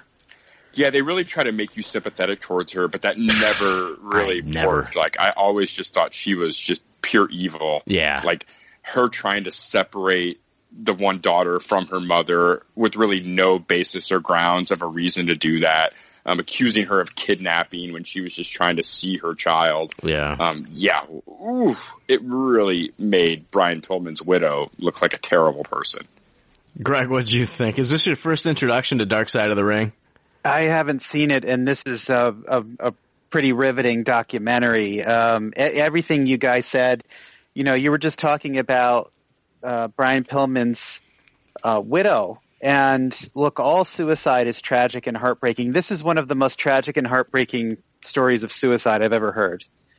The absolute evil that was done to this woman and the circumstances of her suicide, the way her child was stolen from her, is really absolutely tragic. And I don't remember her name, but that new wife is one of the probably biggest documentary. Melanie is probably one of the biggest documentary villains I have seen in a long time. She's easily as big of a villain as the Tiger King that we saw last year. Yeah. You know, what's really fascinating is these wrestlers. I am at best a casual wrestling fan. My brother grew up as a intensely huge wrestling fan. He still is. He was always into WCW wrestling more than what at the time was WWF. Where I grew up in Connecticut, ironically, it was the headquarters of WWF, and you would see the wrestlers all over town and stuff. So we always had a little bit of a connection to wrestling. But somehow, so many of these professional wrestlers are just sort of like broken people. So many of them have died young. There are, you know, websites dedicated to all of the stories of how many wrestlers died tragically and died young. And I can't wait to dig into this story more. I definitely really appreciated the look at Brian Pillman. I had remembered him as Flying Brian, but I had not remembered his later career because I think I had drifted away from wrestling. But when you think about it, it almost has like an Andy Kaufman quality to it. They said that he was. They say that. Yeah. It's really interesting stuff. So no, I'm going to Tupperware this, and I can't wait to. It looks like this is season 3. I'll go back and watch seasons 1 and 2. Absolutely, you'll love it. Oh, it's so good. I mean, I think that they could do, like you said, like a lot of these wrestlers that have just like these tragic lives. A lot of them die early. I mean, I don't see any shortage of stories for this. I really don't. No, they could do 10 seasons of this and still have material. You're absolutely correct. And Did they do Dino Bravo out of curiosity? Yes. Does anybody know? Yeah, so I've got to see. I mean, I know a little bit about Dino Bravo and his involvement in his passing, and that I've got to see that. Yeah, that's in the second season. They do Dino Bravo. Okay. Yeah. I'm really excited to see what they're going to do with Ultimate Warrior and Dynamite Kid later on this season. Those are 2 episodes I'm really looking forward to. I couldn't believe the story about how people were so caught up into whatever, whether or not it was fake or real, that they actually thought he was having plastic surgery to make himself look like Shawn Michaels to be an opponent for Shawn Michaels. Like, they didn't even believe that he really had this car accident. Mm-hmm. That's how, like, down the well this guy was. Like, just unbelievable. Yeah. And, oh my God, anytime they showed him post, car accident fighting in the ring, I'm just like, oh, I was cringing. I was just like, oh my God, I can't believe he's out there and doing this. He's got to be in so much fucking pain. And yeah, they were saying the guy could hardly walk in the airport, but yet somehow they were still booking him on these pay-per-view matches. Yeah. Yeah. I mean, the things that people will do to provide for their families and to keep, to keep that money coming in. It's tragic. Yeah. Dark Side of the Ring. I'm telling you, like, you don't have to be into this. You don't have to be into professional wrestling. You don't have to be into it. These stories are just captivating. And you don't have to have Vice either. You can watch all of it on YouTube, season 1, season 2, and even the new episode. There you go. Watch it on YouTube. Yeah. If you got a Roku, you can just watch YouTube right there. Yeah, so I Tupperware it as well. I thought it was fantastic. I went to the theater and I saw the new Jason Statham movie, Wrath of Man. Mysterious and wild-eyed, a new security guard for a cash truck surprises his coworkers when he unleashes precision skills during a heist. The crew is left wondering who he is and where he came from.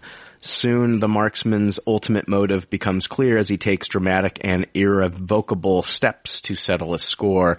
It's directed by Guy Ritchie from a script he co-wrote with Ivan Atkinson and Martin Davies. It's based on the 2004 French film Cash Truck by Nicolas Boukrieff.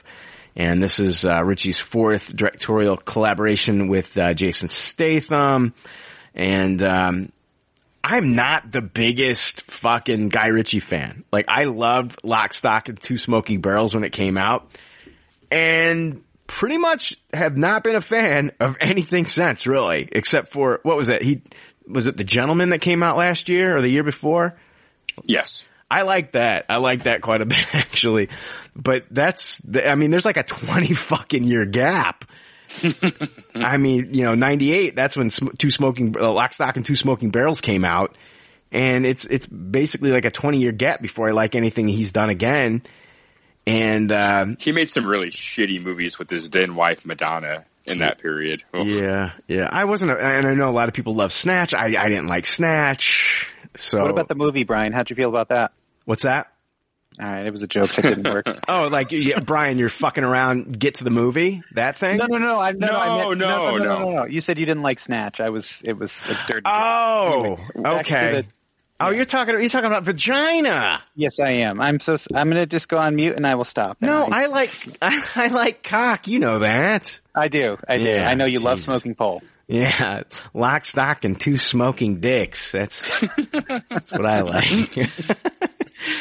This movie, it also stars Holt McCallany, Jeffrey Donovan, Josh Hartnett, Laz Alonso. We talked about The Boys earlier. Laz Alonso from The Boys, who, when I got my picture taken with him and some of the other guys at C2E2, Laz Alonso was so happy to get his picture taken with anyone. He was so happy to be at C2E2.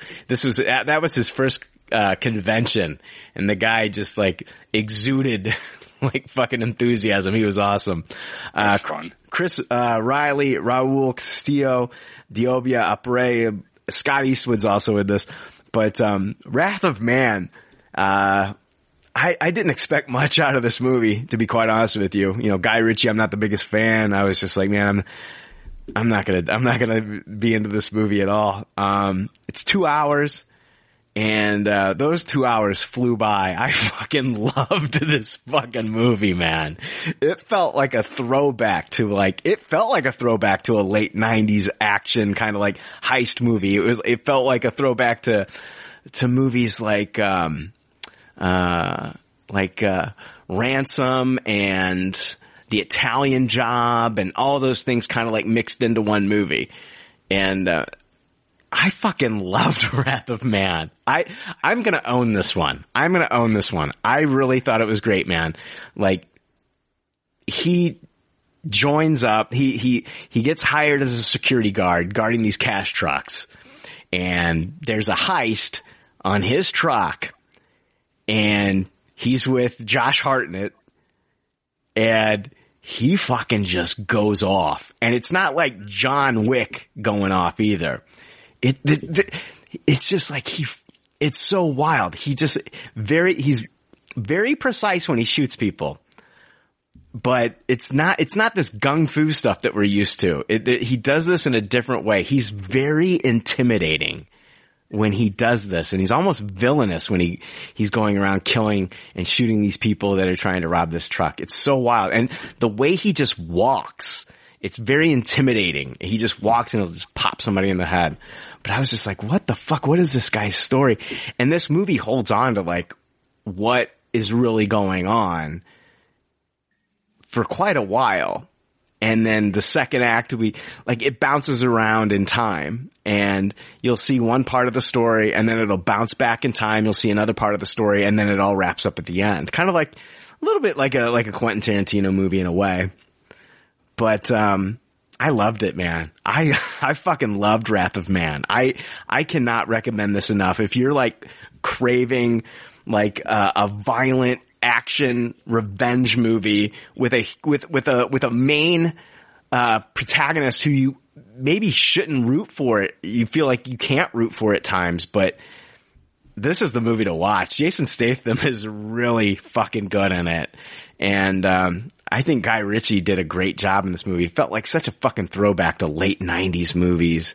And I loved it. I left the theater. I was actually, when I was going into this movie, I was just thinking about going to the theater the next day and watching Too Fast, Too Furious and being excited about that. And like, I was just like, okay, I'll just watch this. I'm reviewing it for the show. I can't wait to see Too Fast, Too Furious tomorrow though. And then the movie starts and I'm like, oh my God, I'm so into this fucking movie. It's so good. It's so good. Josh Hartnett's great in it. Laz Alonso's great in it. Jeffrey Donovan, like anytime Jeffrey Donovan shows up in anything, I think he's really good at playing like a bad guy. And, I highly recommend Wrath of Man for like listeners out there that love a good action movie or a vengeance movie. This is one to watch. This is definitely one to watch. I haven't checked Rotten Tomatoes in a while, but a couple days ago it was like at a 66%. It's probably gone down. But because that's how it is. That's how that. The more reviews come in, the lower they get usually. Yeah. But and I could be wrong there. It could have gone up, but typically it goes down with this kind of shit. But I loved this movie. I thought Guy Ritchie did a great job. I thought Jason Statham was fucking fantastic in it. And yeah, 67%. Yeah, it went up 1%. So yeah, highly recommend Wrath of Man. If you feel comfortable going to the theater, I recommend watching this if you love a good action movie. The third act it's got Post Malone in it. Yeah, Post Malone's in it. He sucked. Does he get shot? He sucked. So, I'm not going to spoil it. Just watch it. Okay. He sucked, though. He's a shitty... I'm in. I have to find out if Post Malone got shot or He's not. A shitty actor. He's a shitty fucking actor. He sucked. Everybody else was really fucking good, though. Yeah, this movie surprised me. I couldn't believe how much I like Wrath of Man. Really fucking good. He's kind of on a roll for you lately. Yeah. I mean, didn't he do the Aladdin movie? Correct. I liked it. I didn't hate it. I think I gave it a high tasted. I liked it, and I liked The Gentleman. He's come back a little bit. Took 20 fucking years. Yeah, he had to go to the edge with that King Arthur and to be able to come back. Let's see here. We got a few more things to talk about, but we're going to tell you what, we're going to take a break. I know Jake likes those. Oh, I don't hate them. I know. We'll take a break. We'll be right back. We got more Good Pop, Bad Pop. Jake, hey, Greg, does Wrath of Man, does that sound like something you'd ever watch? Absolutely. I did jot it down. I haven't seen it, but I absolutely will see it when I get a chance. It just came out, so yeah, I mean, I couldn't believe how fucking good it was. I immediately got on the phone with my dad and said, you gotta watch this. You'll love it. It's really good. I couldn't believe it. Sounds great. It's so good. Jake, you don't need to watch it, Jake. I don't think you'd be into it. You still haven't watched John Wick. No. You haven't watched John Wick 3. No, I have not. I need to though. I'm ready and willing at this point. I just haven't got around to it. I don't need to hear your taste of John Wick 3. So don't even. I think they had all 3 John Wick movies for like $20 total on iTunes recently, so I picked that up. Yeah, I got the first one on Blu-ray. I need to buy the second two, the next 2. I gotta own those. I need physical copies of shit, man. I don't trust these fucking digital platforms, these streaming platforms to keep my movies. If they screw me over, if Apple ever screws me, I'm going to be devastated because a few years ago I decided to go digital only with my MCU stuff, and I can't bear to lose that. Yeah. Yeah, there's always Disney Plus. That's true, but then I got to pay every month. It's like I don't really own that stuff. Yeah, oh yeah, same. But I mean, if you wanted to do a marathon, you could pay for a month, watch your marathon, then be out. If they wanted $50 from me today to have WandaVision just sit in my iTunes, where I could also just watch it on Disney Plus, I would give them $50 just to know it's on my iTunes. That's how nutty I am. Wow, Apple's got you by the balls. They do. They have me by the short hairs. Like that. Like they got you by the balls like that fucking Chihuahua had your dick. They do. Yeah. The Chihuahua's got my dick and the Apple has me by my balls. There you go. All right, let's take a break. Be right back. You know, Jake, if you ever do watch John Wick 3, I would like to hear about it. Okay. If you ever get around to it. I actually did jump on that deal that Greg's talking about where I didn't have any of them digital and I got all 3 of them for $20.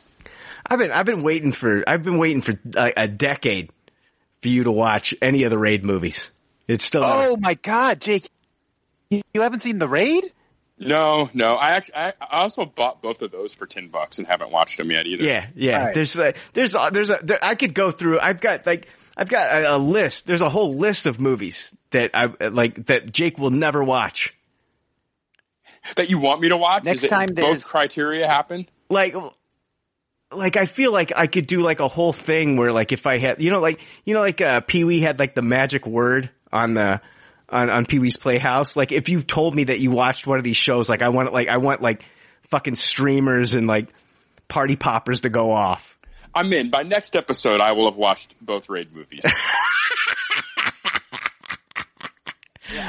If you don't, next time there's C2E2, I'm gonna pick you. We're gonna go to the floor together. I'm gonna pick you up. I'm gonna take you up to my room. I'm gonna duct tape you to a chair, and I'm gonna make you watch the 2 Raid movies. And I just want to hear you guys talk about it. Oh, depending on how that story went, I was thinking about not watching the Raid movies.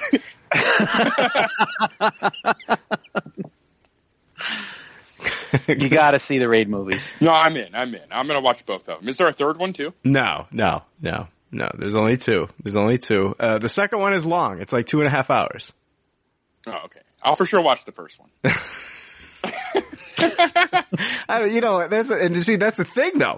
That's the thing though. I get Jake to watch these movies that are beloved to me. And then I'm going to be like, exactly. There's no way. There is a way, Greg. There is a way where Jake gives him a high taste it or some bullshit. Oh, what's wrong with the high taste it? There's something wrong with the high taste it when it comes to the Raid movies. The Raid is Tupperware. Yes, there's no other rating. There's no way Jake gives it a high taste it. No way. It's fucking low budget. That first movie is such low budget Indonesian martial arts, and it's a fucking love letter to Indonesian martial arts, and it's fucking incredible what they did on that budget. The action, the choreography, this kind of like bare bones story, but what they pull off in that fucking movie. And then when you get into the second movie and they can expand that fucking world, and the second movie takes place right after the first movie. Like Jake, like you could literally watch the first movie and then the second movie is boom, moments right after the first fucking movie, and it just jumps right in. I actually like that when sequels do that. And it is, that second movie is fucking incredible. When you get to fucking like, the baseball bat dude and Hammer Girl, oh my God. Oh my God. Some of these. It sounds like a spinoff. It's fucking incredible. Some of the most amazing action fight scenes you'll ever see. And oh my God, there's a fucking fight scene that takes place in a car in the second one that is just like fucking Iko Uwais is such an incredible martial artist, man. And see, that's what's going to happen. You're going to get back on here and you're going to be like, yeah, I give it a high tasted. Oh my God. And my mind. Why did Gareth Evans stop making movies? Why did he make these two super beloved movies and then just fucking disappear? They asked him, like, are you going to do a Raid, sequel? And he's like, I told my story. Right now, there is no, not a Raid sequel, but like a trilogy. He's like, there is no third movie. Like that's the full story that I have now. If I ever think of something else, then maybe you'll get another movie. He has come back and work on something else. He did the, Gangs of London series that recently dropped on, AMC. Oh, okay. He did TV afterwards. I gotcha. Yeah. But, man. Oh, man. Yeah. Okay. I'm going to hold you to that. You're gonna watch The Raid. I already put it on my list for next week. All right. I'm watching these Fast and Furious movies every fucking week. That's what we need. I need to have a segment where you watch these fucking movies I've been asking you to watch for the past fucking 8 years. I'm in. Let's blaze through them. It's got to start with The Lone Ranger, please. No, you're not gonna make me watch that shit. I don't even care. I don't even care to hear. It's only appropriate. Yeah. Let's take a break. We'll be right back with more Good Pop, Bad Pop. After these messages, we'll be right back. Well, let me tell you something, brother. You should head over to popcultureleftovers.com and use the Amazon shopping link for all your shopping needs. Ooh, yeah. The cream of the crop always rise to the top, dig it? Speaking of cream, you can probably buy it on Amazon. Not 100% sure. Yeah, to all my little Hulkamaniacs, say your prayers, take your vitamins, and you will never go wrong, brother. And listen, dude, you can buy those vitamins through the Amazon shopping link on popcultureleftovers.com. Ooh, yeah, I just bought a neon orange cowboy hat and a carton of Slim Jims. Snap into a Slim Jim. Head on over to popcultureleftovers.com now and use the link, cause what you gonna do, brother, when Pop Culture Leftovers runs wild on you?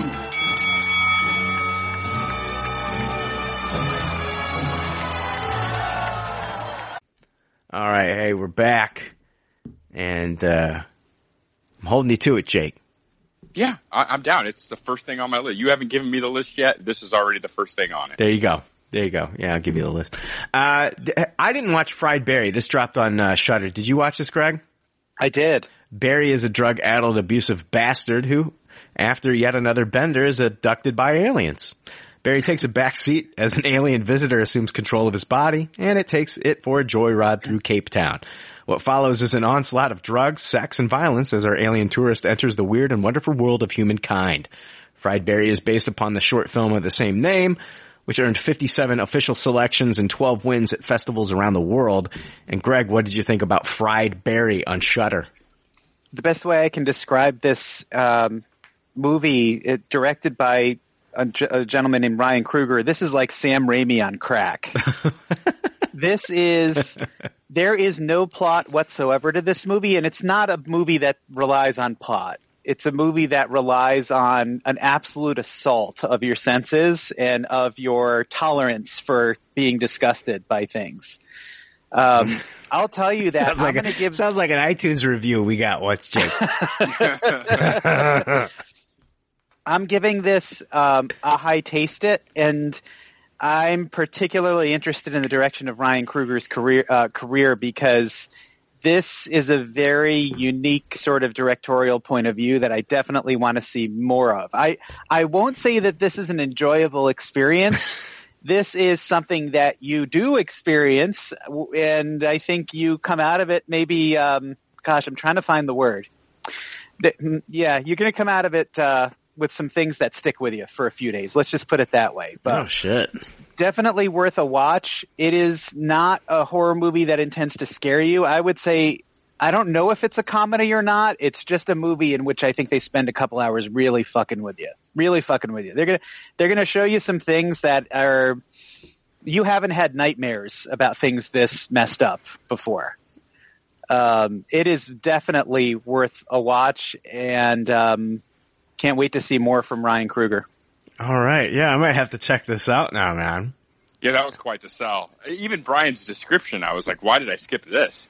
I know. I read the synopsis. I just didn't have time to watch this one. I mean, I wanted to, there's other things I wanted to finish. I wanted to finish Jupiter's Legacy, and I just didn't get to this one. But man, yeah, this sounds Fried Berry on Shudder. I'll be checking this out, man. This sounds like something it might be up my alley. Do you think that I'd like this, Greg? I think that you'd never forget it. Yeah. So a couple things too, just for anybody who, I don't think anybody would be dumb enough to try to watch a movie like this with kids in the room. That being said, this thing is like rated X. This is extremely graphic. And you see body parts and things that you wouldn't expect to see in a normal horror movie. This goes for it. Penises? You see some penis for sure. Yeah. Yeah. You see penis early and somewhat regularly in this. You see penis a few times. We get scattered penises appearances in this. Looking forward to this. This gets better and better.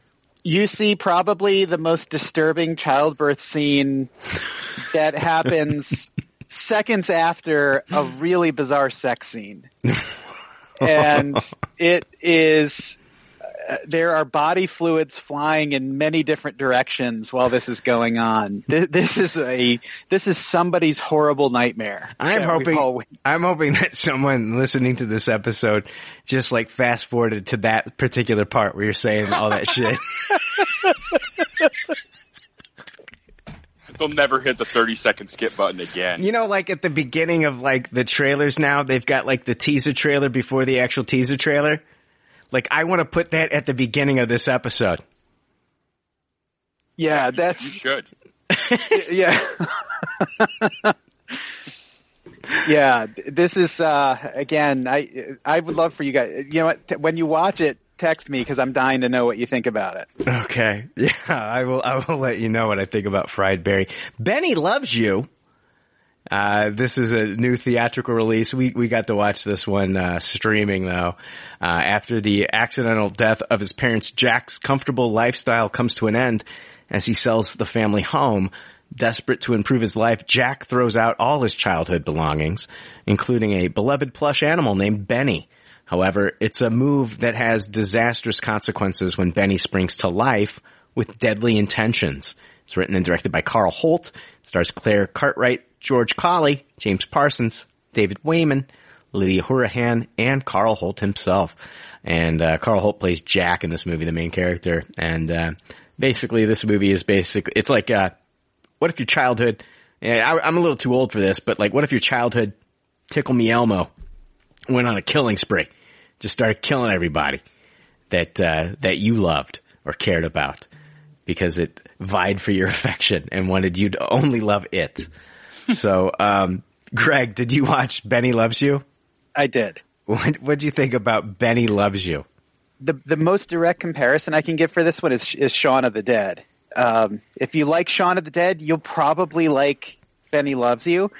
Does every joke land? Not necessarily, but enough do to make it worth your time. One thing I'll point out, this is a joke probably in the first 5 minutes of the movie. The movie starts with sort of like the classic like little kid who sees something scary. It's this little girl. She sees something scary, calls for her parents. Her parents come in the room, and you've seen this a million times in horror movies. Maybe the parents dismiss the child and it sets up this plot. The parents' reaction to this is they slap the shit out of the girl. She literally has her mom's hand slap print on her face. On her face, and there's like a ball of spit that comes out of her mouth when they slap her. There are so many jokes like that that land extraordinarily well that I was totally fine with a few here and there not landing. I was totally fine with this having generously really, really low production value. I was really okay with the fact that nobody ever thinks to just throw Benny in a fire or something like that. There are leaps in logic that really aren't in the spirit of what this movie's trying to do. You may compare it, Brian. When you saw it, I wonder if you were comparing it to Psycho Gorman. This is apples and oranges. I don't know that this is like a future cult classic like Psycho Gorman was, but it was, to me, a really good time. I would give this one a high taste it and definitely recommend that people see it. I was not comparing it to Psycho Gorman, because Psycho Gorman for me is on like a completely different level. I love that. Like, that movie took me back to like when I was a kid, just fucking like watching some of these movies that, I probably shouldn't have been watching at 12 or 13 on USA and then going out to rent at the video store and, but, it was fun. This Benny Loves You was fun.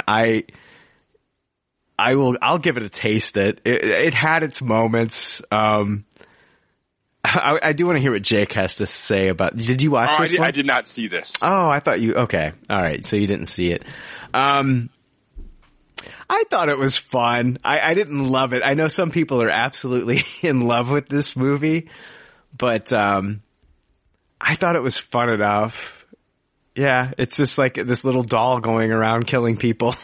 And it's got bad special effects, and it had enough funny to it, but I don't think I'd ever revisit this one again, and I don't know.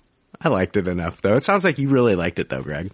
It had a lot of good, to be fair, I don't know if it's a movie I'd rewatch. When I first saw Shaun of the Dead, I immediately went and waited for, the DVD to come out and all of that good stuff, and I don't know if I would want to see this. It's good for a lot of good solid laughs for sure.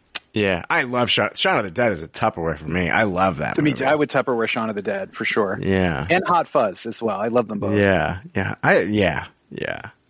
This is all right. I think it's worth a watch. It's like a comedy horror, but I'm not going to put it on the level of like a Psycho Gorman or even a Velocipaster. Well, Velocipaster's not really even a horror, but I just wouldn't put it up there as far as like even the comedy. But I think it was a valiant attempt at like what if a Tickle Me Elmo went around killing people?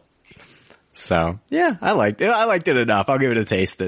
That's Benny Loves You, and it's out now in select theaters, and it'll probably be on VOD here very, very shortly.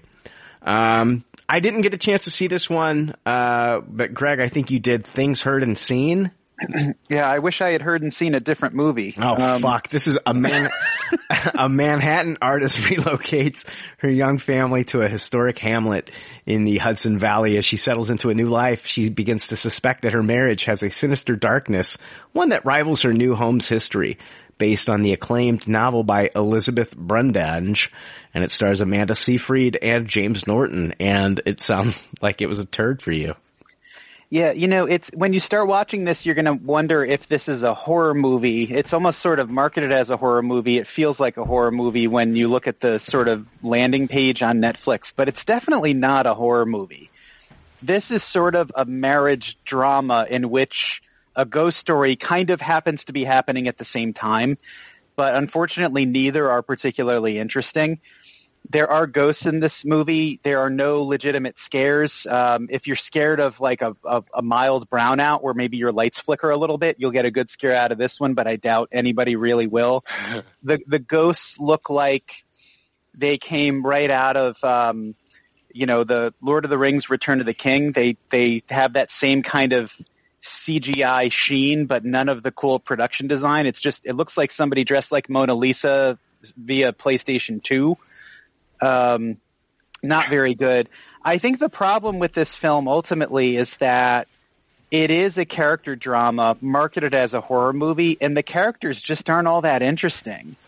You know, you have a husband who's a complete and utter douchebag, but we've seen this before in The Shining, and The Shining does it a heck of a whole lot better than this. There's nothing really here that makes this movie need to be. The performances are really solid, but from a plot perspective, you figure out pretty early that this husband's a douchebag. You start to get a sense that he's not who he says to be. That unfolds throughout the movie, but I have to toss this one, unfortunately. I just think it's not worth a couple of hours, even if you're a Netflix subscriber. I would just let it go. If you're a horror fan, please don't watch this. This is not a horror movie. This is a marriage drama that happens to have ghosts in it. Just skip it. I actually watched this as well. And I agree with a lot of what Greg said. I didn't hate it as much as he did, though. It was a low tasted for me. I do agree, though. I think this would have been more interesting without the ghost part. Like, the ghost stuff was almost a cop-out excuse as to why people were acting shitty, when it seems like, especially the main character, the George character, was a shitty person to begin with. I'm not really sure that the ghost really accelerated his shittiness. I think he came into this being shitty. Like, that's kind of the difference between this and The Shining, right? Where Jack was kind of taken over by the spirits and the ghost to become something else that was different than his character. Where this was like, the ghosts were pretty needless. Like, you could have had this exact same marriage difficulty drama without any of the ghost stuff, because this guy did a lot of deceitful stuff before they even moved into this house. So, yeah, Jay, quick question. And this is a modest spoiler, but trust me, if you're listening to this, you don't care. Just trust me, you won't care about this. There's a guess as to who the ghost is. And I would say about 2/3 of the way through the movie, you find out the ghost is somebody else. But that twist has zero impact on the plot as far as I can tell. Did I miss something? No, you're absolutely correct. It's like they're a bad guy, no, they're a good guy type of twist. And it really had zero bearing on anything that was going on. I thought this movie really fell apart in the last half an hour. I kept thinking, well, this can really be saved by a really dramatic, dynamic final act. And that was just nowhere to be found. This really lands with a thud. And that was kind of the most disappointing part about it. I think even all the meandering could have been saved by just a really exciting ending, but it was very predictable. That was one thing. Like, you just always knew what the next step the characters were going to take was. Like, things happened that were awful things, but you saw them a mile away coming. So this was really disappointing. I have a question. Does anyone ever in this movie say, I ain't afraid of no ghosts? That does not happen. No, it does not happen. They seem very afraid. It's going to be a toss it for me. Yeah, one interesting thing that I can point out as well is I think Natalia Dyer is her name. She's in Stranger Things, and she's also in this film. And all of the performances in this film are perfectly fine, but she is utterly wasted. She plays a college student early in the movie that gets involved romantically with the husband in the story, George. And she kind of just disappears about a third of the way through the movie. There's no follow-up on her story. She just exists in the movie to be slept with. Yeah, it's and like it was really strange. There was a moment when they were going to throw a party, and the wife demands that it not just be their work colleagues, that it be their neighbors too. And the husband's like, uh-oh, not the neighbors. One of those neighbors is the college student that I'm sleeping with. And they do make that point. Like, he gives that look like, oh, fuck, I'm screwed now, but I have to agree with this. And then that character doesn't even show up at the party or have any impact to that party whatsoever. It was almost like they edited that out. There's some weird editing stuff in this for sure, where maybe they were trying to make one movie and another one came out, or who knows. But did he at any point say, I ain't afraid of no neighbors? He did not. He basically, I mean, he implied that he was afraid. He definitely was not. Did you get that? Am I crazy, Greg? Was there that moment where he was like, oh shit, I have to invite the neighbor? Oh, absolutely. Okay, I thought maybe I missed something, but yeah, Oh my God. Like, if you're going to watch this, use the 1.5 times, 2 times speed on the Netflix phone app and at least cut a half an hour out of this watch. Yeah, I'm not going to be watching this. Things not seen and heard is heard and seen. You should handle this movie. Things heard and seen. I will not be watching this or seeing it or hearing any of it. Tom Clancy's Without Remorse. I did not. Another thing I didn't watch this week. I took the week off, Jake. Even though we're back, I took the week off. Yeah, I mean, you did make it all the way through Jupiter's Legacy, though. I did, but I didn't watch Tom Clancy's Without Remorse. Greg, you saw this. Yeah, I saw this. I mean, a couple things. First thing you need to know is that Michael B. Jordan as a leading action hero, just give me more of that. I think Michael B. Jordan is a very, very good leading man when it comes to just straight action films. And that's really what this movie is. It's a traditional sort of action movie. It's got obviously the espionage kind of bent to it. I am not an avid Tom Clancy reader. I would say about 2/3 of the way through the film, there's a twist that is not surprising at all if you're familiar with this genre. Before that point, this almost feels like the prequel to The Equalizer. This is like a legit old school revenge film. And I thought it was much better as a legit old school revenge film than it is as an espionage thriller with a twist you've seen a million times before. But either way, I thought Michael B. Jordan was really strong in this movie. I'd love to see more. Look, he is just so incredibly good in everything that he does. If Michael B. Jordan has a future doing kind of like the every 2 or 3 year action flick, sign me up for that. Absolutely. I think he's really terrific. I would give this one a high taste it. If you have Amazon Prime, definitely spend a couple of hours watching it. Mm-hmm. Don't watch it for the plot. Watch it for Michael B. Jordan and one of the best plane crashes you'll ever see. Did you didn't watch this, Jake? Did you watch it?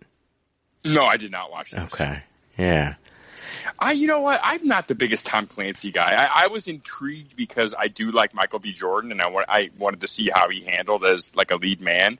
But I'm telling you, after Hunt for Red October, I've never seen a Tom Clancy movie that held my attention. Yeah, I'm not the biggest Tom Clancy guy either, and I think that's the biggest reason I didn't watch this one. To be quite honest with you, yeah, I love Michael B. Jordan. Better leaving his name off.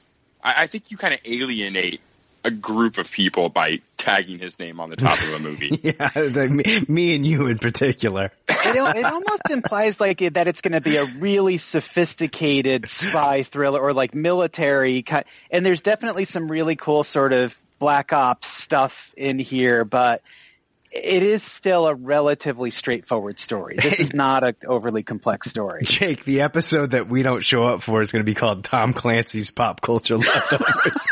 I love it. I love that idea. It's like Brian and Jake aren't even hosting this week. It's going to start with somebody hacking your iTunes reviews. We're going to think someone's doing us a favor, but then halfway through the episode, we're going to find out that there are ops. It's a twist. A twist. Yasuki on Netflix. Who watched this? I watched the first 2 episodes. I watched the... Whoa, Greg cut out. We're going to have to wait until he pops back in. Greg watched Mr. Robot instead. Wait, did you hear me? No. Sorry, I said I watched the first one. I finished 4 and I'm halfway through 5. It stars, it's a 6-episode series set in a war-torn feudal Japan of mechs and magic. The greatest Ronin never known, Yasuke, struggles to maintain a peaceful existence after a past life of violence. This is an anime, and it stars Judas and the Black Messiah, and Sorry to Bother You star Lakeith Stanfield as the voice of the Black Samurai Yasuke. When a local village becomes the center of social upheaval between warring daimyo, Yasuke must take up his sword and transport a mysterious child who is the target of dark forces and bloodthirsty warlords. And, yeah, man, I'm through I'm through. It's 6 episodes, and I've got like an episode and a half left. And man, I Tupperware the first 3 episodes, and then like once it starts getting to like the big battle towards the end, it's just not as good in my opinion. But maybe it'll finish strong. But man, I fucking Tupperware the fuck out of the first 3 episodes. I thought it was fantastic. I think Lakeith Stanfield is great as the voice of this samurai. And, we're seeing a lot of this where it's like the fucking old warrior is like, taking care of the young kid, helping to take care of the young kid on like this fucking, quest or whatever. We're seeing it in like The Mandalorian. We're seeing it in The Witcher, and now we're getting it again here in Yasuke. But I dug this animation. I love the theme song. Oh my god, I can listen to that theme song 100 fucking times. I think it's great. I love it. That fucking theme song's a banger. Yeah, overall, I will give the first 3 episodes of Tupperware. I can't really rate the entire thing, yet, but I think the action's fantastic. What'd you think, Jake? I liked it a lot too. I'm going to give it a high taste it. I only watched the first 2 episodes, but I've seen a lot of anime that's like in this like archetype where, it's like the feudal Japan samurai war type of plot line. And one of the biggest like faults in those is usually there's not a character that you can really like latch onto or is very charismatic or you really kind of give a shit about. It just kind of boils down to it just being a bunch of cool fight scenes. And I thought this was the opposite of that, where even within the very first episode, you really latch on to the lead character. And I think a lot of that is due to Lakeith Stanfield's voice acting. He does a very good job on the dub of this. I don't know if there is a sub of this. I don't think so. I think it's just the dub. But yeah, it feels like this was made for him. Like this role was written for him, and then they asked him to do it because he really kills it. And he's a very likable character. You feel a lot of sympathy for him with a lot like. I'm very interested in seeing more flashbacks of his character and how he kind of came to get where he was. Yeah. You'll get him. Yeah, and I loved the family dynamic and kind of the will he won't he help them storyline going on. You can kind of see both sides of that coin, like why he would just want to stay the fuck away from this, or why he feels like he has to help because of just like his loyalties and like the oaths that he upheld. Back in the day. And yeah, this was very good. I didn't know it was only 6 episodes too, so I will definitely be finishing this. Man, I love the villains in this, man. I think the villains are great. That fucking the priest and then the robot, and man, I love it. I fucking love it. The first 3 episodes are so fucking good in my opinion, and then I don't know, man, maybe they'll finish stronger, but I just felt like the 4th was kind of the weakest in the series so far. But what'd you think, Greg? What'd you think, Greg? This is where Greg jumps in, tells us what he thought. And again, I ask the question, hey, what did you think, Greg? And then like, Greg's like, whoa. No, Greg, we cannot hear you. We got a message from Greg. I thought I did roll my eyes at this for the first like 3 minutes. Like, it was just like, oh, it's just action, action, action with a bunch of characters that I have no connection to whatsoever. But then after that first segment, it really just takes a 180, and you really just kind of fall in love with these characters. Greg just gave his high taste it. He gave his rating in a message on Skype. I think that might be our first text message from a guest on Pop Culture Leftovers. Oh, wow. Yeah, Greg loved it, but Greg disagreed with us. He hated Lakeith Stanfield as the lead voice. He just couldn't stand the guy. Can you hear me now? Greg, we're not responding to you or anything that you're Greg, saying. We'll know when we hear you because we'll be like, hey, yeah, Greg, we can hear you, bro. Greg is doubling down on text with how much he hated Lakeith. Remember that movie, Things Heard and Seen? Greg is not one of them. He's continuing to make points through text. Can you hear me now? Now he's turned into a 90s Verizon commercial. He said, was it just me or was the animation a bit blurry at the beginning? Greg, I'm going to go out on a limb here and say that was your internet connection. Again, yes. It's what you're experiencing now. Let's take a break. And we'll get Greg back.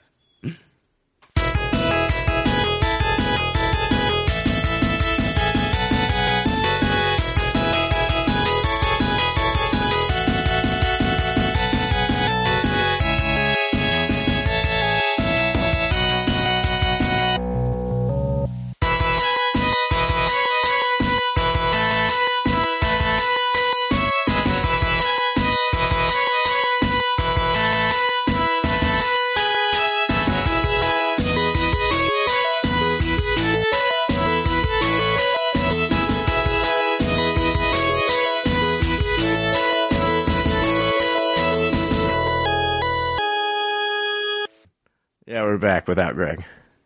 Yep, no Greg. No Greg. Sans Greg. Let's talk about the Circle finale. Let's talk about the Circle. Why not? Yeah. Do you want to talk about the Circle and the way that they do the show, Jake? Here we go. It was great. Heart emoji, heart emoji, heart emoji. Hold on. PCL Circle message. I loved the Circle finale, except for the winner. Hashtag, no, I'm not going to do it. But man, yeah, what'd you think, man, of the season? I loved it. I actually, by the time we got to that last episode, who I wanted to win won. Mm. I was very happy with that. I thought my biggest complaint about Circle Season 1 is I thought it kind of mishandled the finale. And I thought this season did a much better job of making it more dramatic at the end when they all get to meet each other and see each other for the first time. And it was a way more exciting finale than we got last time. It may have been better results, mileage may vary on this last time, but I thought just the production and the way the episode was handled was much better than last season. Yeah, I know. I love the season overall. I just wasn't happy with the outcome. That's just me, though. That's just me, though. Oh, I get it. Yeah, because we all have our favorites that we root for, so. But yeah, we're still waiting on Greg to come back. He's all fucked up right now. Poor Greg. I also finished Rutherford Falls. Oh, did you? Yeah, I watched the whole season. I'm going to upgrade that to a Tupperware. I really, really loved it and just fell in love with like half a dozen characters while watching that show. That's fucking, you haven't watched the Raid movies, but you finished Rutherford Falls. I fucking hate you. I fucking hate you more with everything you finished that's not the Raid. You better not tell me anything else you finished. Yeah, I watched all 20 seasons of the Great British Bake Off. At this point, if we were in the same room, I would be strangling you.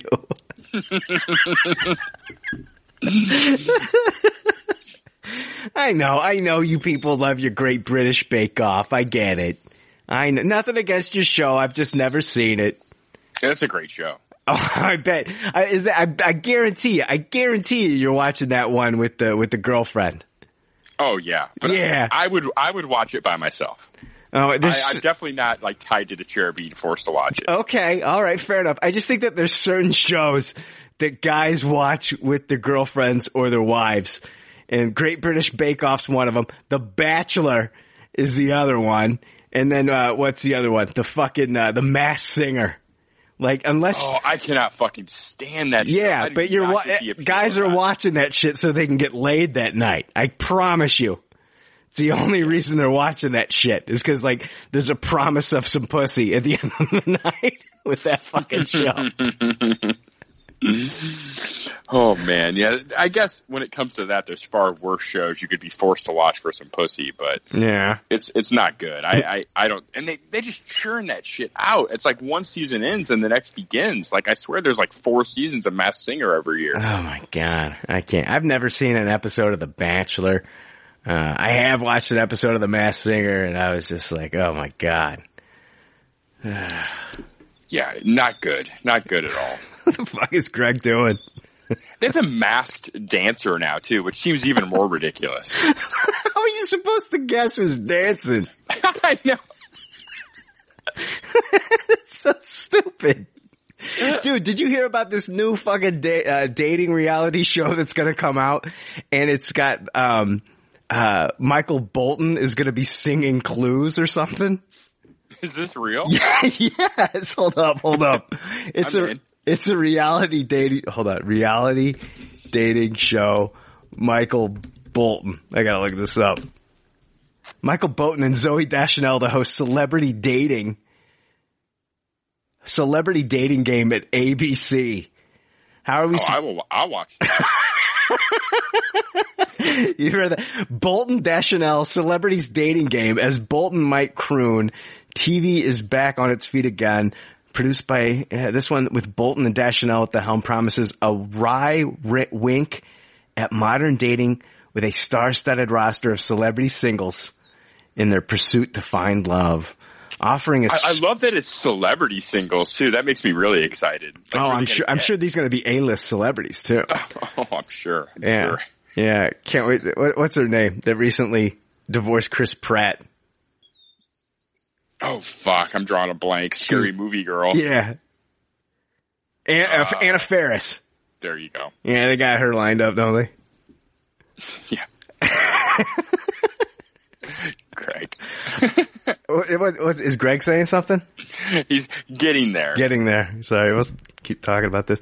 Offering a spin on the classic dating show, the celebrity guest will remain a mystery as one lucky suitor is chosen from a hidden panel of 3 bachelors and or bachelorettes based on their answers to the celebrities' questions.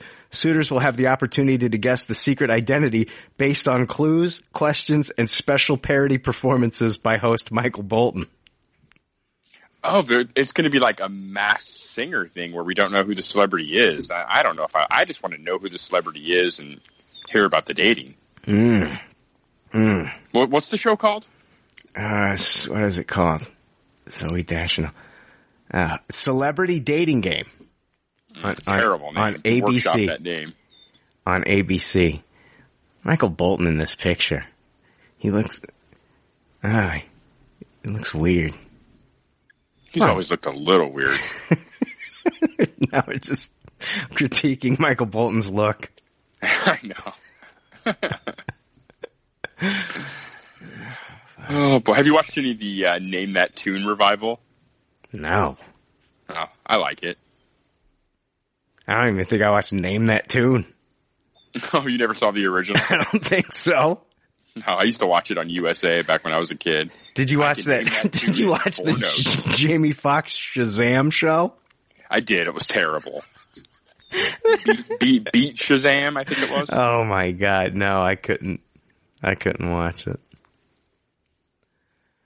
I do love The Chase. I think that's a really great game show. I don't even know what that is. Yeah, it's really. I remember The Chase, the movie with Charlie Sheen and Christy Swanson. Oh, that movie's awesome. It had like Flea and Anthony Kiedis. And they were in monster trucks, bro. Yeah. That was a great fucking movie. And they have sex. Christy Swanson and Charlie Sheen have sex in the car during a high-speed car chase. Yeah, that sounds very Charlie Sheen. She literally rides shotgun. Yeah, it's true. What the fuck, Greg? Where the fuck is Greg? We're talking about The Chase from 1997 or whatever the fuck. What are you doing, Greg? People are listening to this right now. This is a thing that people have listening. Their ears are taking in what we're saying right now. This asinine bullshit that we're talking about. We should have a DraftKings sponsorship where you can go on to DraftKings and bet how many minutes until Greg gets back on this episode. Oh, no shit. God damn. All right, hold on. I'm going to pause. All right, we're back, Jake. I don't know what to do. Still no Greg. Still no Greg. So you want to listen to my Sly and the Family Stone song? I'm not opposed to it. All right, let's do it. Here we go. We'll wait for Greg. We began to wrestle. I was on the top. This is from the Polite remix, Jake. You're welcome. Thank you for letting me be myself again. No thanks needed, but you're welcome.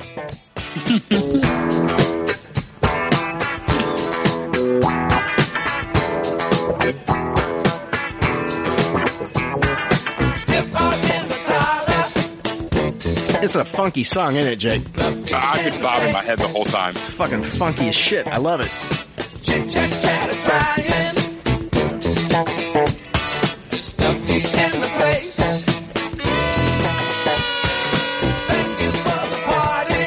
You're welcome.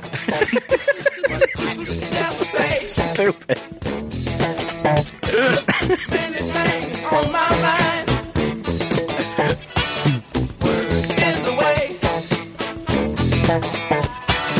Thank you for letting me be myself again. You're welcome.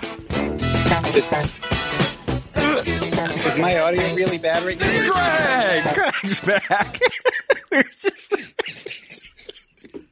Can you hear me? Yes. I'm really sorry about that. I can't get back on the Skype at all. What? I couldn't get back on the Skype at all on my computer, so I'm on my phone now. Is my audio? Are we recording? Yeah, your totally audio's recording. terrible. Oh, Yeah, it's really bad. it's fine right now. This episode is so bad. People have waited a week for us to come back. Do you want me to go back into chat and I'll chat my? No. We definitely don't want that. Greg, what's your problem with Lakeith Stanfield? I like Lakeith Stanfield. That's what I said in the chat. I like Lakeith Stanfield. Oh, okay. You're gonna backpedal now. I get it. Not at all. I realize you might have just been reading it out of context. Oh boy, God. This is quickly becoming a bottom tier episode. Yeah, it is, isn't it? No. It's all my fault because my agree. Skype got the bad. Yeah, and I'm sorry about that. You're welcome. No, he didn't say thank you.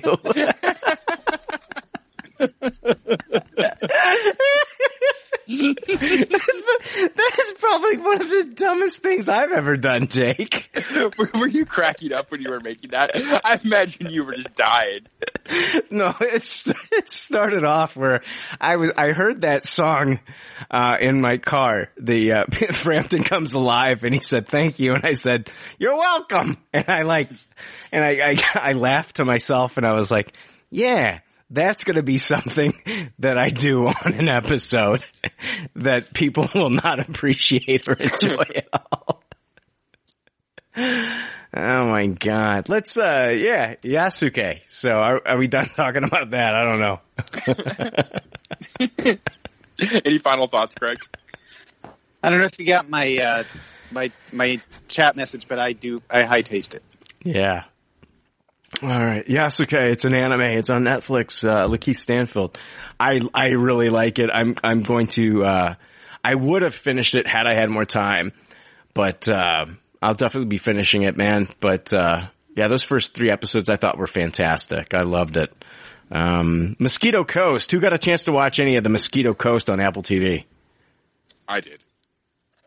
I saw 1 episode as well. All right. Mosquito Coast, Apple TV, disgusted by the corruption of the civilized world, an idealistic man who is an inventor by profession relocates his normal family to Mexico when they suddenly find themselves being tracked by the U.S. government. Why are they being chased? This is based on the book written by Paul Theroux with the same title. A movie based on the book has already been made back in 1986. That was with Harrison Ford. And have you ever seen that movie, Jake? I have. What'd you think about Mosquito Coast with Harrison Ford? I did not like it very much. I saw it when it first came out, so I was pretty young. So I think it might have been mostly over my head. But I remember hating it. I remember like being forced to watch it. It came out in '86. I remember we rented both it and Temple of Doom at the same time. And I just couldn't wait for this to be over to watch Temple of Doom. I bet. Crap. This stars Justin Theroux, Melissa George, Logan Polish, Gabrielle Bateman, Kimberly Elise, and man, I fucking dug these. I watched the first 2 episodes. I think the third episode probably dropped on Friday, but I haven't had a chance to see it yet. But I really dug the first 2 episodes. I'm actually going to give this a Tupperware. I really enjoyed this quite a bit. I want to know more. Yeah, I'm going to give it a high taste it. I only watched the first episode. I thought it was very slow and plodding for the first half, but then the second half really just adrenaline high gear and made up for it. And I'm very intrigued as to what the fuck is going on and why. Like, are your 3 episodes in? No, I've watched the first 2. Okay.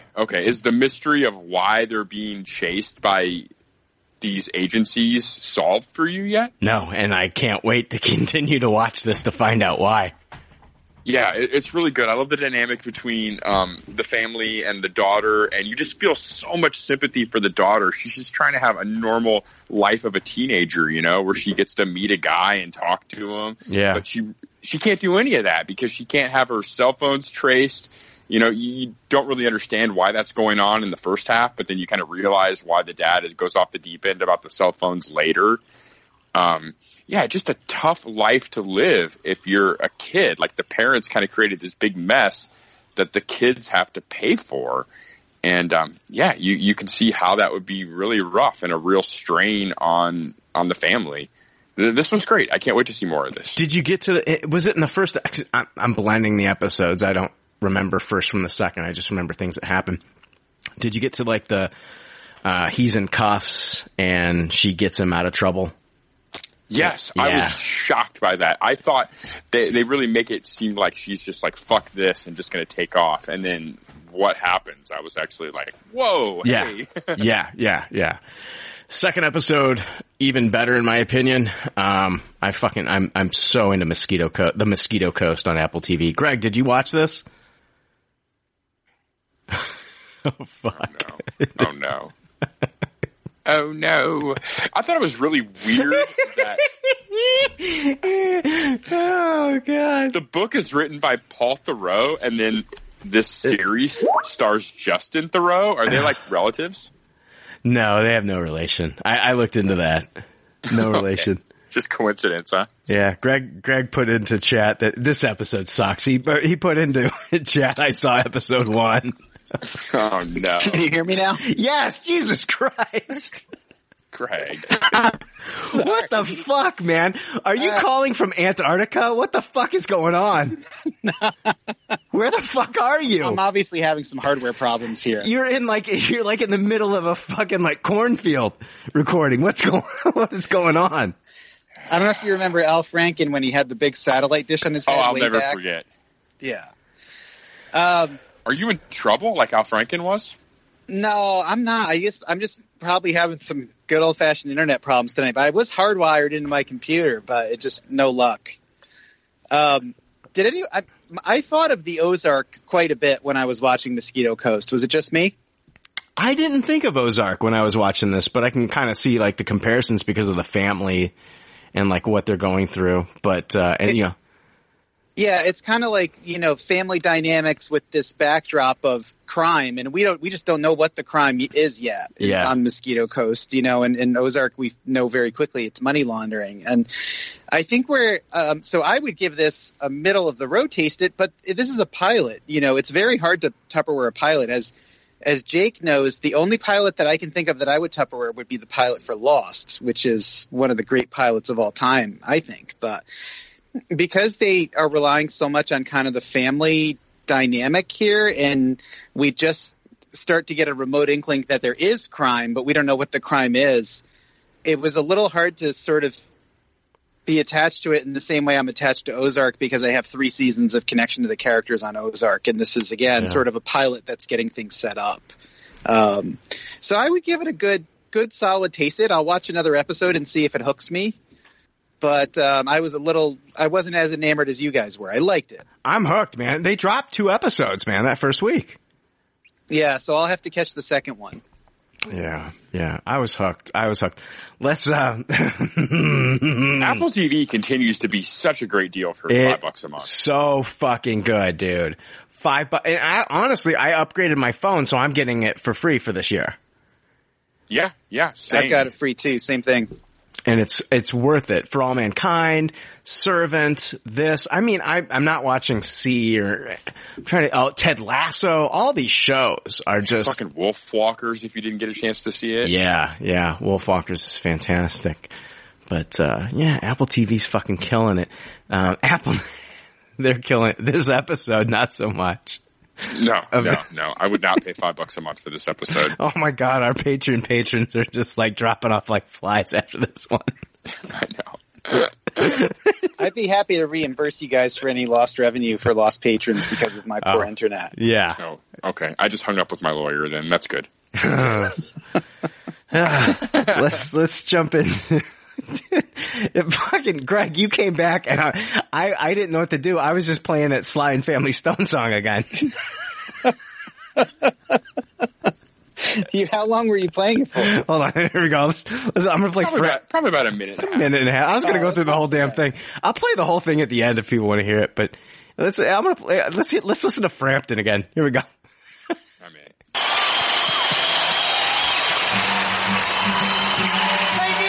You're welcome. You sound sincere, as if you really do appreciate our enthusiastic gratitude. Greg kind of sounds like a guitar solo in the middle of this song. What? I think that's a different song. Oh, that's a different song? Yeah. Okay. But I know which one you're talking about, where he's basically talking through the oh, yeah. That's what Greg's audio sounds yeah, like. that Vibe to it. that singing shit. I know exactly what you're talking about now.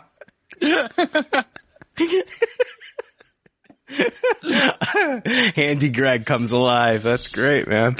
Yeah, you're really destroying the Handy Greg. Like it's really broken down the wall for me. Like I don't know if I can ever believe again. He's great with the wrench, but terrible with electronics. Well, I don't know if you watch Handy Greg that, I'm not very good at the things that I do on the channel. That's kind of part of the joy of it. So that's true. Let's jump into the pop while we've got. Oh yeah, let's see how that goes. Let's jump into the pop culture leftovers news now that we have Greg kind of semi back with us. All right, there we go. Hear ye, read all about it. It's a leftover news and there's no doubt about it. This news is gangsta as fuck, yo. It's gangsta as fuck, yo. All right, speaking, we talked about John Wick earlier. The Continental new John Wick prequel is set in the 1970s. Keanu Reeves in talks to serve as executive producer. So we got details for the Continental. John Wick spin-off series takes place 40 years before the films. And Keanu Reeves will not be making an appearance. Lionsgate Television chairman Kevin Baggs told Deadline that the new prequel series will focus on a younger version of Ian McShane's character Winston and will be set in the 1970s New York City.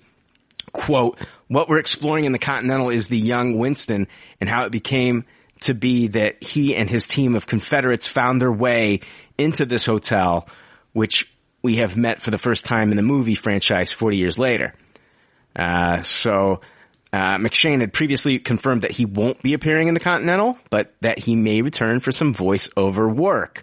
The Continental is a major location in the John Wick trilogy and is the Assassin's Hotel that has a rule that you can't kill anyone when inside its grounds. However, step one foot outside its boundaries and all bets are off. The studio took a lot of pitches for this spin-off series, but the one that won out was from the creative team of this obscure little show called Wayne that was on YouTube. Beggs was impressed because it solved a lot of problems and even used The Sopranos as an inspiration. It will feature a crumbling New York in the 1970s with a garbage strike that has piled up bags of garbage to the third floor of most brownstones.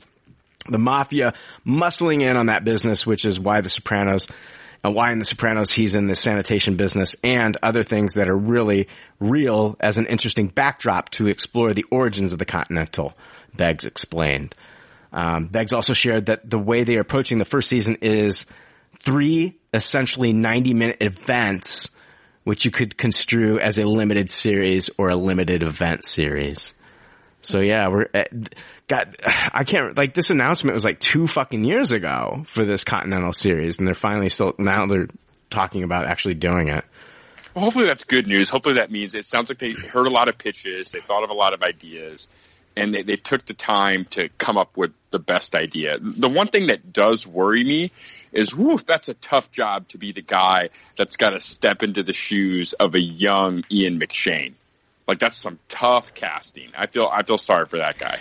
Who the fuck are they going to get? Who are they going to get? Yeah, I can't even think. I was trying to actually think about like who they could cast as a young Ian McShane, and I'm like, I can't even think about that. I'm scared to fucking say Greg's name because I there's like a 90% chance that he's not going to fucking say anything right now. It says he's on the call, but we've had that before. Is this working? Yes! Oh my god! Oh! Yes! I just want you to know I'm on a totally different computer now. So, yeah. Anyway, I've enjoyed my last appearance on Pop Culture Leftovers.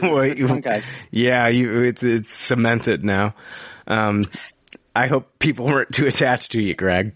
They might have enjoyed a couple of those appearances, but I still have a YouTube channel. We'll cover that at the end. Yeah. I'm getting really teared up because Greg is one of my favorite guests. I'm going to miss him. Well, yeah, we always have the recordings that we can just replay over and over, Maybe not. I think this sounds like a great concept. I can't wait to see it. There's definitely a lot of lore when you watch the John Wick movies that you feel like you can dig into. Why are the rules that are in place? What led to those rules needing to be established? What's the history? Obviously, Ian McShane's character is one that you want to really dig into. So, no, I think this is a great concept, and hopefully it's worth the wait. Yeah.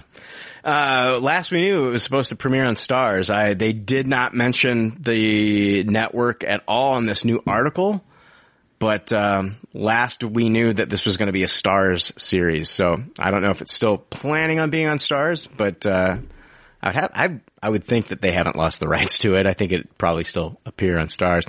I think, if the show's good, this could be a good get for Starz. They need it because they keep canceling everything that's good on that fucking service. Ash vs. Evil Dead and American Gods. So really not a lot else there, to be quite honest with you. No, it'll be a big hit at first, and then by the 3rd season, they'll cancel. They'll cancel it by the 3rd season. So looking forward to the cancellation in the future years. News from Collider. Noah Centineo exits Masters of the Universe movie at Sony. I'm in the back of my head, Jake. I'm thinking about how terrible this episode is.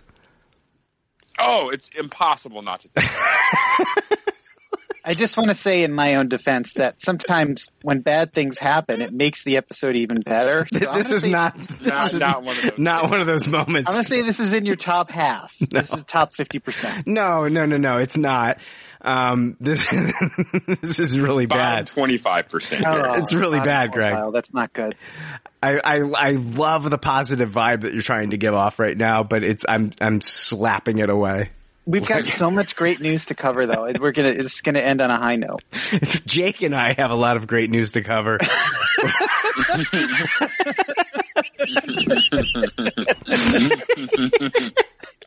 It's still very much up in the air and questionable that you'll be there for any of it. And then, the news that we're about to cover is Noah Centineo exits Masters of the Universe movie at Sony. You could exit this episode at any time, and Jake and I won't know until we ask for your opinion. Can I maybe I'll just take a picture of my notes with my cell phone and post it to Facebook and people. Yes, and that'll put this episode in the upper half. Thank you, Greg. Exactly. Thank you, Greg. Yeah, just put timestamps so we know when your comments come in.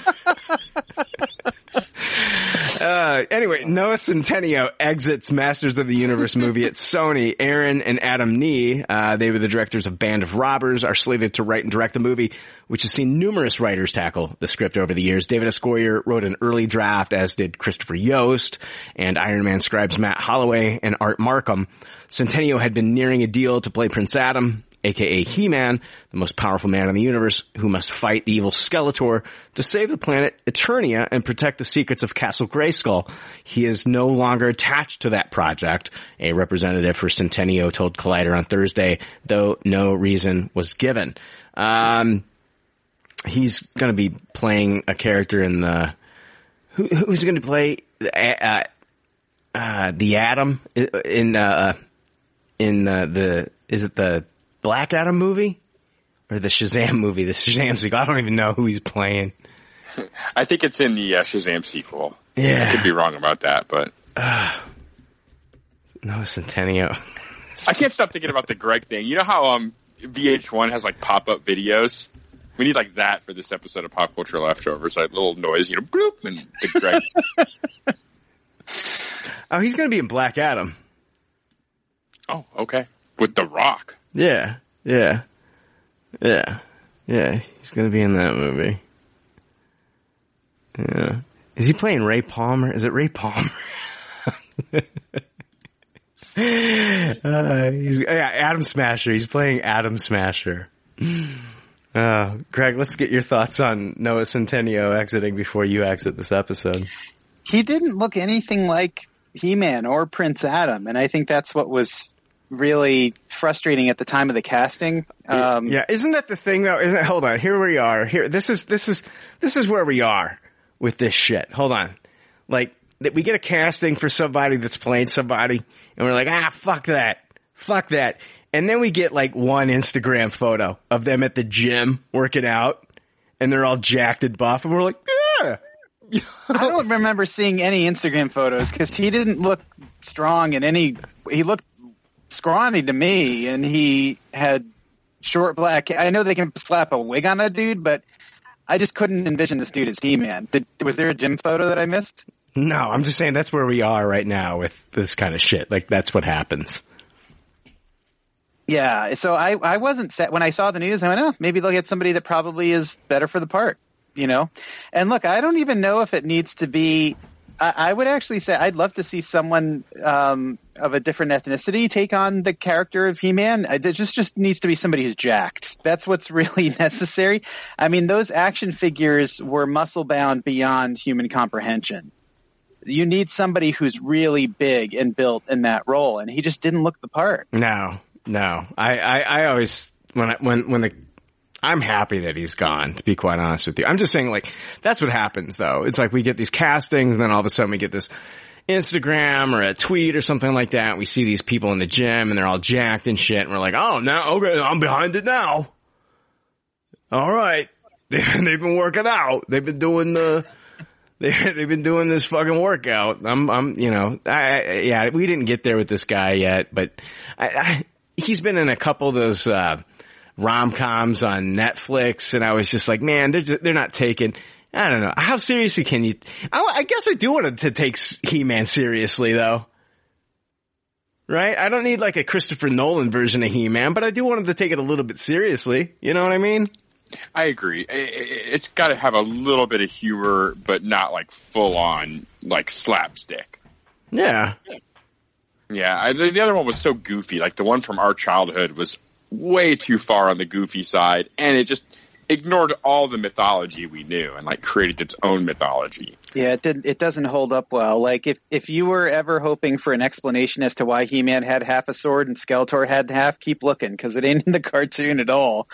I think they pretty much abandoned that idea from the toys. But no, I really grew up. He-Man was sort of like the first toy line that I ever collected. I loved He-Man, guys, and I actually bought. Have you seen the new reissued ones? They sell it like you can get them from Walmart. Yeah, they're really cool. Yeah. They have the original comic book reprints and everything. They're awesome. And, you know, it's like the exact same proportions as the old figures, but their elbows and knees bent. Just a little more articulation, but they're a lot of fun. You know, I'm really curious sort of what Netflix's aim with this is, because they're also doing the animated approach with Kevin Smith, I believe, right? Yeah. And he's doing like a live action and animated. Yeah, he keeps teasing that we're going to get photos and stuff like that pretty soon. I know Bear McCreary's doing the music, and I mean, so I'm hoping for the best for that.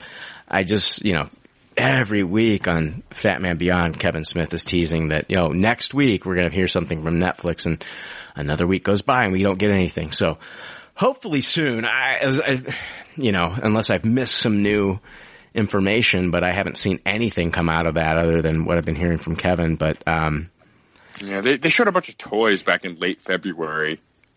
Associated with the cartoon? Mm-hmm. I haven't even seen those.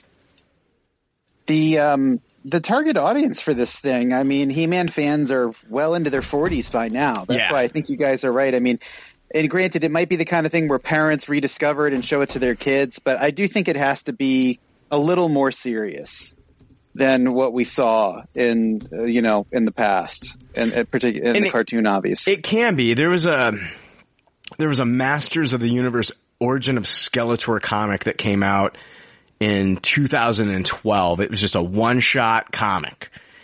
And it's the Origin of Skeletor, and my God, it is fucking incredible. It is the highest of Tupperwares. It's a great comic book. And like, you can take elements from that comic and put them into this movie. Like if the movie starts off and gives us kind of like a Cliff Notes version of like the Origin of Skeletor, you know what I mean? Before they give us like the big fucking like He-Man and the Masters of the Universe logo, they could give us like a 5-minute origin story of Skeletor that was taken straight from the comics, and it would be amazing.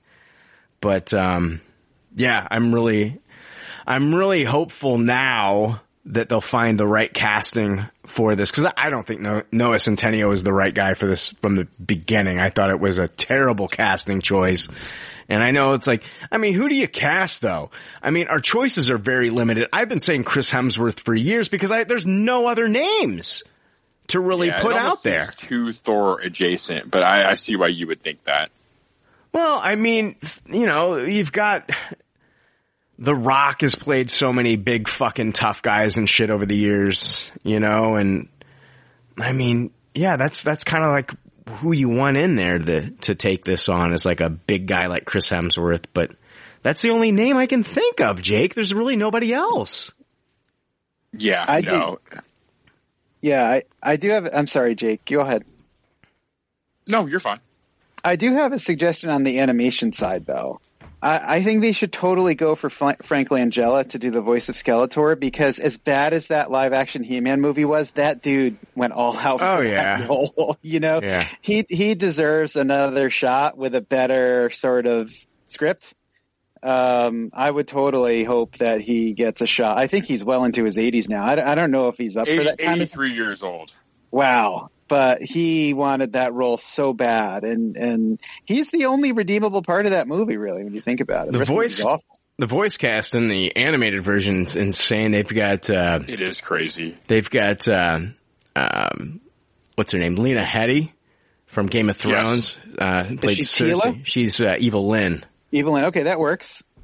So yeah. Is it Mark Hamill in it too? Yeah, Mark Hamill's in it as well. Yeah. As Skeletor, right? I'd have to check on that. I'm not 100% sure. Yes. I got to tell you, Jake, I'm looking at the image of the toy right now, and I'm gonna pre-toss the look for He-Man.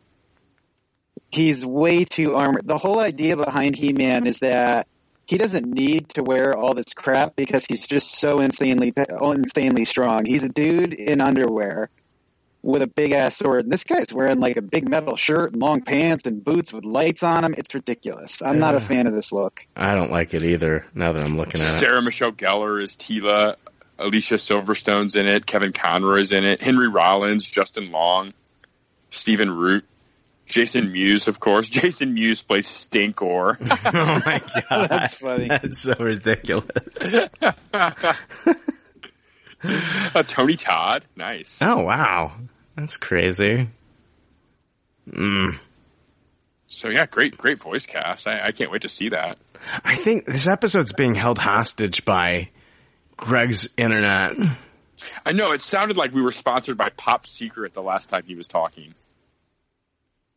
Did you hear that? It sounded really bad. It was totally, it was like a Jiffy Pop thing going on.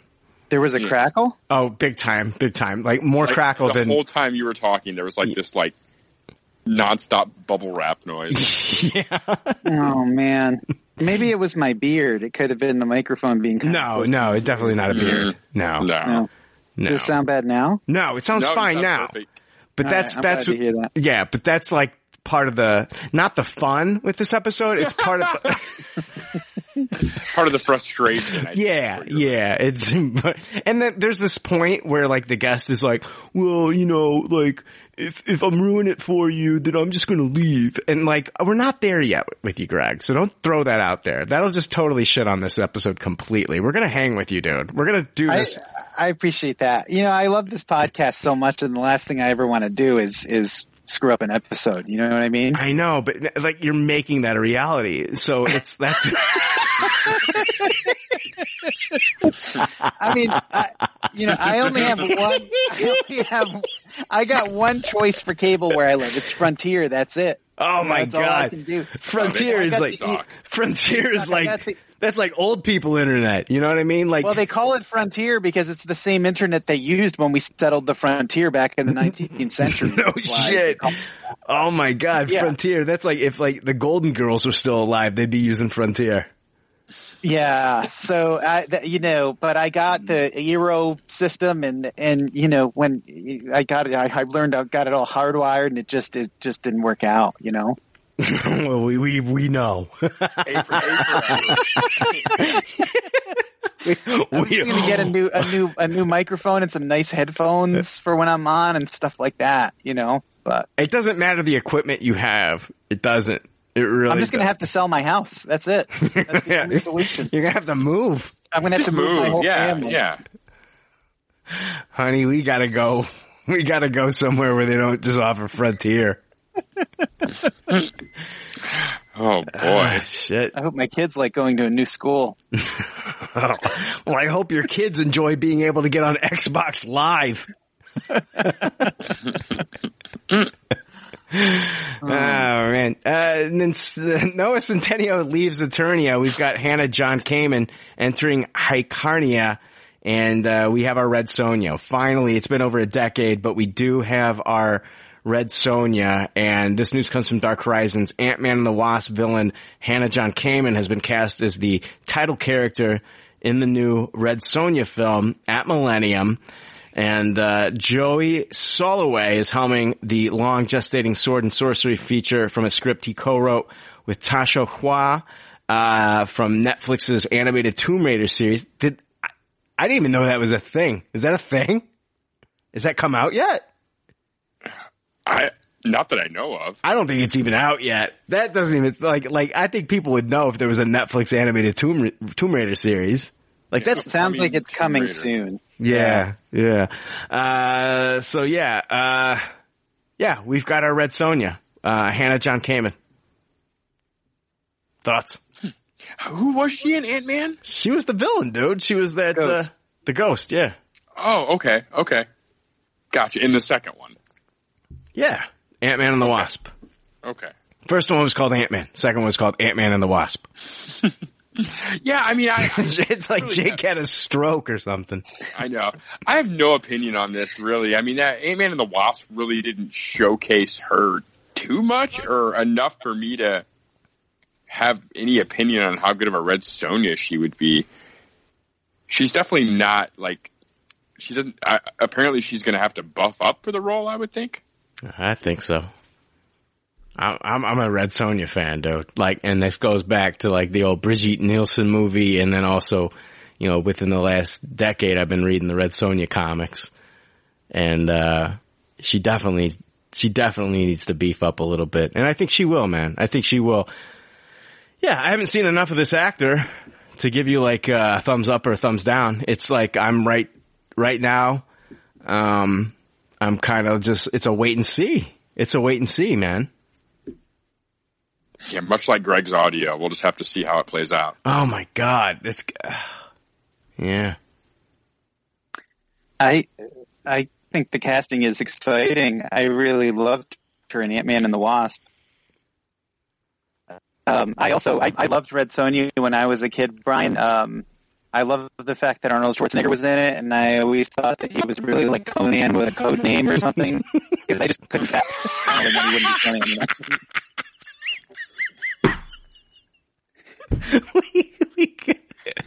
know? Is my audio bad again? Oh, so bad. Oh man, this is really frustrating. Man, these conversations are just flowing. Maybe I should just the chemistry. Can I go on mute for the rest of the episode? Yeah, let's go back to text Greg. I don't know what to do. I don't know what to do. Let's get another guest on to be Greg's interpreter.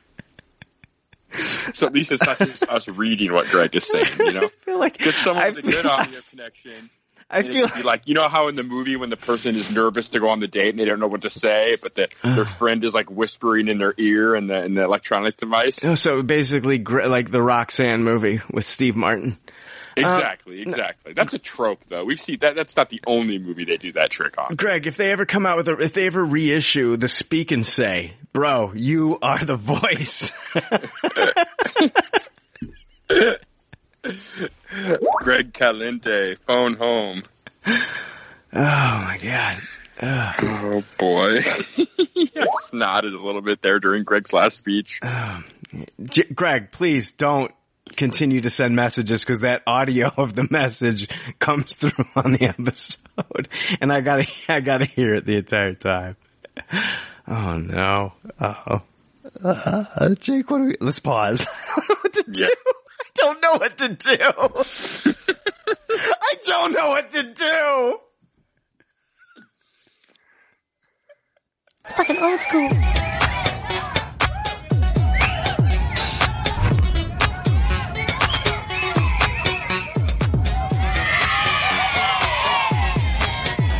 Damn! These beats are so fresh. Snap! All right, we're back. We're back. At least 2/3 of us are, Jay. Yes. Let's see how this goes. I've got a major echo going on. Has Greg got speaker turned on or something? No, I don't. I don't. I was double fisting Skypes earlier just to make sure one worked correctly, but I'm not doing that anymore. Why are we back? There was no echo though before we came back on, right? Jake? No, there wasn't. This is so bad. Should we just start drinking? Oh, I have been. Oh my, yeah. Like seriously, we should just get pissed drunk. I think this is going to be the episode where I start drinking. Let's move into Marvel news.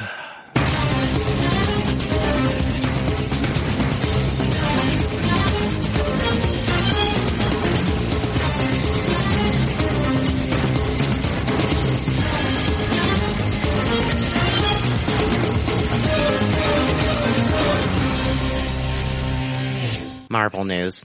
Oh man, I was half expecting the Marvel news to turn into a robot there at the end. Yeah, it's like I'm going through PTSD with this fucking robotic bullshit. I know. Like once I go out into the real, I accidentally talked into a fan and I about fainted. Like once I go out into the real world, like if my fucking like my mailman comes up to me, I'm gonna be half worried that he's gonna start talking like a robot and shit. We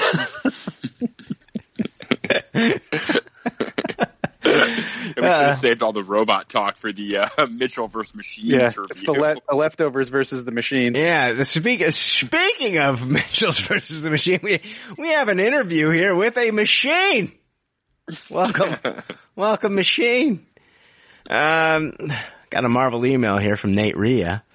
Hey guys, I picked up a Marvel Legends Tony Stark AI figure today, and it's from the Shang-Chi line that recently released.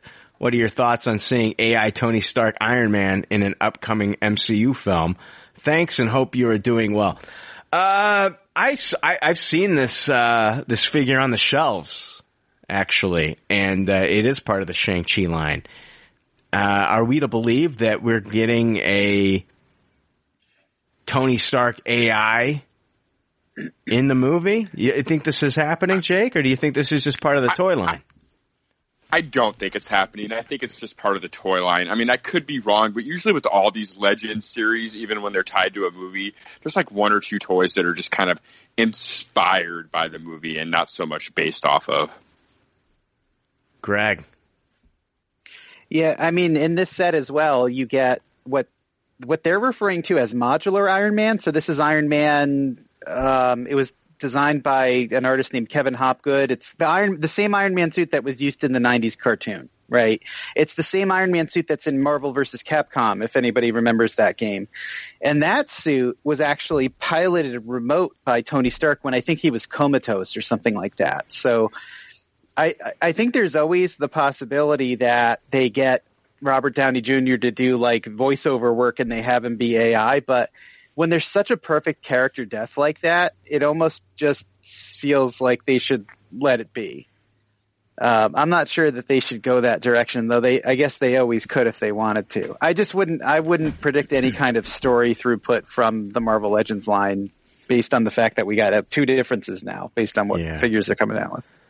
I'm usually I'm totally cool with like certain characters. You know, it's based on comic books. I'm cool with certain characters coming back even after they die. Like the whole Loki thing. I thought that you know, even though that death was like, you know, pretty fucking cool, I'm fine with Loki coming back. He's like, you know, he's the god of mischief, man.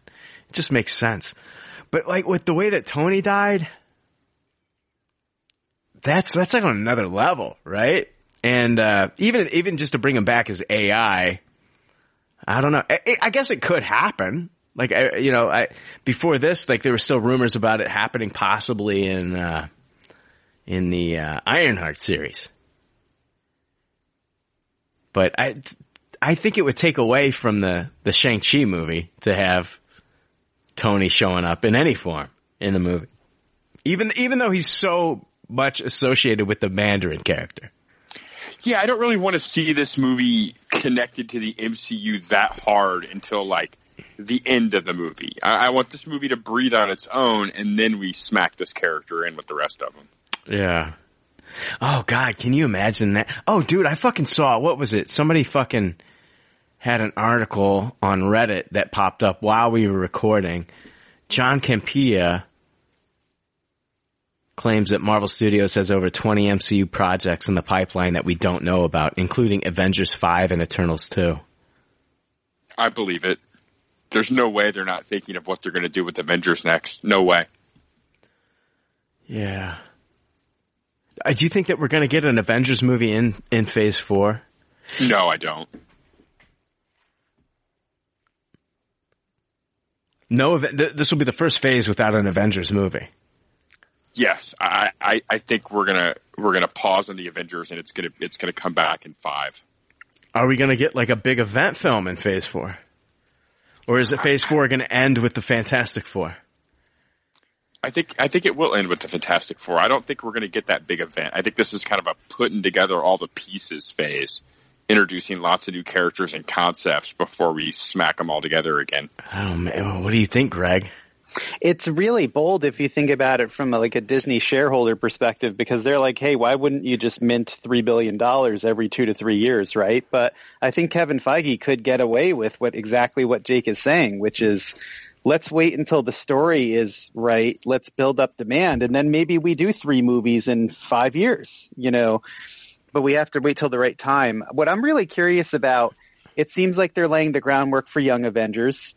It seems like they're laying the groundwork for Thunderbolts, which they could call Dark Avengers if they want to. It definitely could be Dark Avengers. I've seen a lot of people saying it's not going to be Thunderbolts, but it could be Dark Avengers. Why not just call the Thunderbolts Dark Avengers? You make a lot more money that way. It doesn't matter. So I'm really curious what their approach is, and I'm also, you know, really curious just in terms of the contracting. I presume they have Anthony Mackie locked up. I have no idea. Is Sebastian Stan in the mix? They got him on. They got him early. They saw what happened. They got him to like a 9-picture deal. They got him to a 9-picture deal. They saw what happened with Chris Evans. They offered Chris Evans a lot more pictures to start off with, and he took them down a little bit. And so they snatched Sebastian Stan to a 9-picture deal. Yeah, so what characters are in the mix is really intriguing. I would think if Shang-Chi is successful, he's an Avenger. I'm just going to say it. I think it's possible Deadpool's an Avenger. Who knows? Ooh, shit. There's so many different directions that they could go. Mm-hmm. I'm going to side with you though, Jake. I think despite what must be a lot of pressure on Kevin Feige, I do think we won't see an Avengers movie in Phase 4. I think they'll wait, but I think once we see Avengers, I guess this would be Avengers 5. I think we'll see 5, 6, and 7 within a 5-year period of time. I agree with that as well. It'll be much like Infinity War and Endgame, that once we build up to that point, we're going to get a couple, if not 3. I mean, we're still in Phase 4 by 2022. Yeah, Phase 4 is a long phase because of COVID. I mean, I think we're getting, 5 movies in 6 months, though, at some point soon? We're getting a ton of movies. Well, I mean, this year we're getting 4. We're getting Black Widow, followed by Shang-Chi in September. Then in November, I believe it's November, we're getting The Eternals. Yep. And then in December, we're getting Spider-Man 3. So we're getting 4 in the span of just like 6 months. From July to December. And, we're getting a lot of movies. Yeah, I'm ready for it. I mean, it's been so long since we've had one. I think 4 in a year is warranted.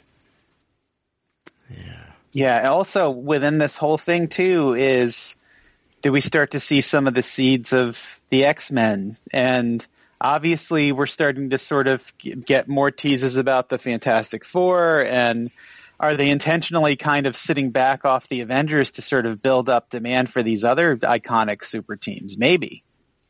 Who knows?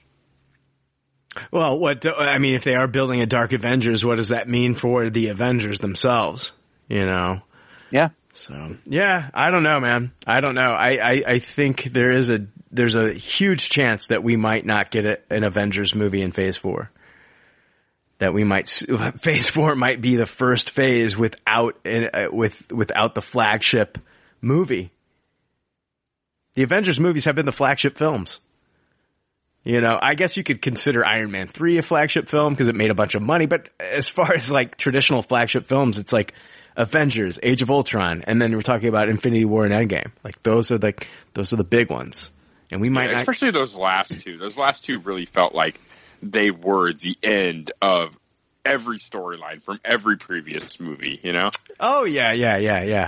I think Avengers for its time, though, was huge. It was huge. Oh, I agree. You know, it was still kind of taking every character we've seen so far and putting them in a movie together. Like, there wasn't... When Avengers 1 came out, there was no other MCU movie characters that were excluded from that. Yeah. Real quick, did you guys see that article from Rolling Stones where Kevin Feige confirmed that at one time Doctor Strange was going to be a part of WandaVision? I did see that. Yeah, he was the one that created those commercials. I read that as well. Yeah. I was wondering too if that had anything to do with Paul Bettany's now sort of infamous teaser about the actor he always wanted to work with, and himself was never the sort of intent there. He just used it as... I think he was trolling us. Okay. I'm sure hasn't he worked with Benedict at this point? Yeah, I mean, they worked together in fucking Infinity War, right? I guess that's right. It's just hard to know who's ever on screen at the same time and who's not. You know, especially with Cumberbatch. Was he even at that funeral or not? We'll never know. Right. Hey, it's interesting on the Avengers thing. You know, Captain America: The First Avenger made $300 and something million, under $400 million worldwide. Any solo Marvel film, I think at this point is probably going to make $1 billion. Like, I think Eternals might make $1 billion. Shang-Chi might make $1 billion. Black Widow definitely will. I mean, we're talking about theaters Oh, you're right. You're right. You're right. You know, post-COVID. I mean, not post-COVID, but like we're still in it. Like, so people are. I mean, I know people are getting vaccinated and everything, but I don't know if we're back to $1 billion movies just yet. Yeah, especially with Black Widow kind of diluting some of its money by being on the Disney Plus thing too. And they'll never reveal how much they make off of that. They didn't reveal it with Mulan, so they won't tell us how much they make off of the Disney Plus premium editions. Yeah. Black Panther 2 title, we got it. It's going to be Black Panther Wakanda Forever. And what do you guys think about... when I first read the title in the morning, I'll be honest with you, man, I was just like, it was a gut punch for me. Like, it was a downer. Because it's just like a reminder that he's not with us anymore. Mm-hmm. And but the more I sat on it, and the more it sat with me, the more I kind of like realized like it is going to be you know, how they're going to be handling the loss of Chadwick Boseman and you know, what Wakanda Forever means and so it grew on me. It's just, I think like that fucking initial, when I first read it, I was like, fuck, I don't know if I like that title or not. And then it grew on me. But, I'm going to get to some quotes here from Lupita Nyong'o about the sequel, but what did you guys think when you first heard the title and everything, Jake? Yeah, I really loved it. When I saw the title, I watched it on that Marvel like sizzle reel and saw all the articles posting, you know, the reveal and everything. It really struck me, and it really kind of gave me goosebumps that was the direction they were going to go in, and just even in the title, kind of give you that acknowledgement of the situation they were in. And I don't know, I can't think of a more perfect title for the movie than what they went with. I love it. Yeah, I wasn't there when I first saw it. Because it was kind of like confirmation that, it's no more T'Challa. And man, it you know, for as much as I don't want them to recast the character, it just kind of like, it's real now. It's real. Not to say that like it wasn't real when it all happened and everything, but now that it's out there, it's like, yeah, this is real. So it was hard. It was a hard, if that morning sucked. The title has grown on me since though. Greg. I think it's one of those titles that strikes a perfect note because it starts to show us a little bit of a way forward. It's basically projecting that the story is now about the cast, and it's doing it also, I think, in a way that is very respectful of Chadwick Boseman. I quite like the title, and yeah, it's a gut punch for sure. It's a gut punch, but I think the title is simple and poignant, and I think it works very, very well to help give us a glimpse of the direction that they're going. Yeah. One thing that I was a little bit confused by is there were rumors, and I don't know how well-founded those rumors were, that we were getting some kind of Disney Plus series about the supporting cast. And does this mean that's not happening? No, that's still happening. We're getting a Wakanda series. We don't know anything about it. Yeah, so it's just I'm really curious, I think, as everybody else is, who ends up stepping into that lead role. I know everyone says Shuri. I get it. I'll tell you, for me, for what it's worth, I know that her character is not of royal bloodline. I would prefer to see Denai Guerrero as Okoye as Black Panther than Shuri right now. I'd love to see Shuri take the mantle at some point, but I think Okoye would be an amazing Black Panther. But we'll see. I think we're all asking the same questions, and man, does Ryan Coogler have quite a burden to bear with this movie. I'm not envious of that dude. No, I hope the reveal of who the next Black Panther will be is a reveal that we get within the context of the movie. Like, I really don't want this to be something that we find out from an Entertainment Weekly cover or, you know, just some kind of article. Like, I really want the story to dictate what's going to happen and us to find out through the story who's going to wear that mantle. The only way that happens, what you're saying, is if they film different versions of different people in the Black Panther costume. That's the only, because to get people off the scent of who the Black Panther is. That's the only way. Yeah, and I think they're capable of doing that. They've held their secrets before, and I really want this to be one that they have to that level. Like, I want this to be Avengers Endgame level of secrecy, and I really want the movie to tell us what's going to happen. Is it going to be somebody that we've seen before? Is it going to be a character that we've seen before? Is it going to be Denai Guerrero as Okoye? Is it going to be, Winston Duke? Is it going to be Daniel Kaluuya? Is it going to be, not Lupita Nyong'o, but who's the actress that plays Shuri? Can't think of her name. Letitia Wright. Letitia Wright. Is it going to be somebody we've seen before? Are they going to be casting somebody completely new within Wakanda? I think it will be someone we've seen before. I think that would be hard to get fans to swallow a completely brand new character. So. Yeah, I know there were those Casper Cole rumors, right? And boy, if I don't envy Ryan Coogler, I really don't envy whoever's a new cast member trying to be the Black Panther, even if they're not T'Challa. That's tough. That's not a role I think a lot of people would want to play. Yeah. News from CBR.com. Black Panther 2 actor Lupita Nyong'o opened up about her complicated feelings over returning to film. The sequel following the passing of star Chadwick Boseman.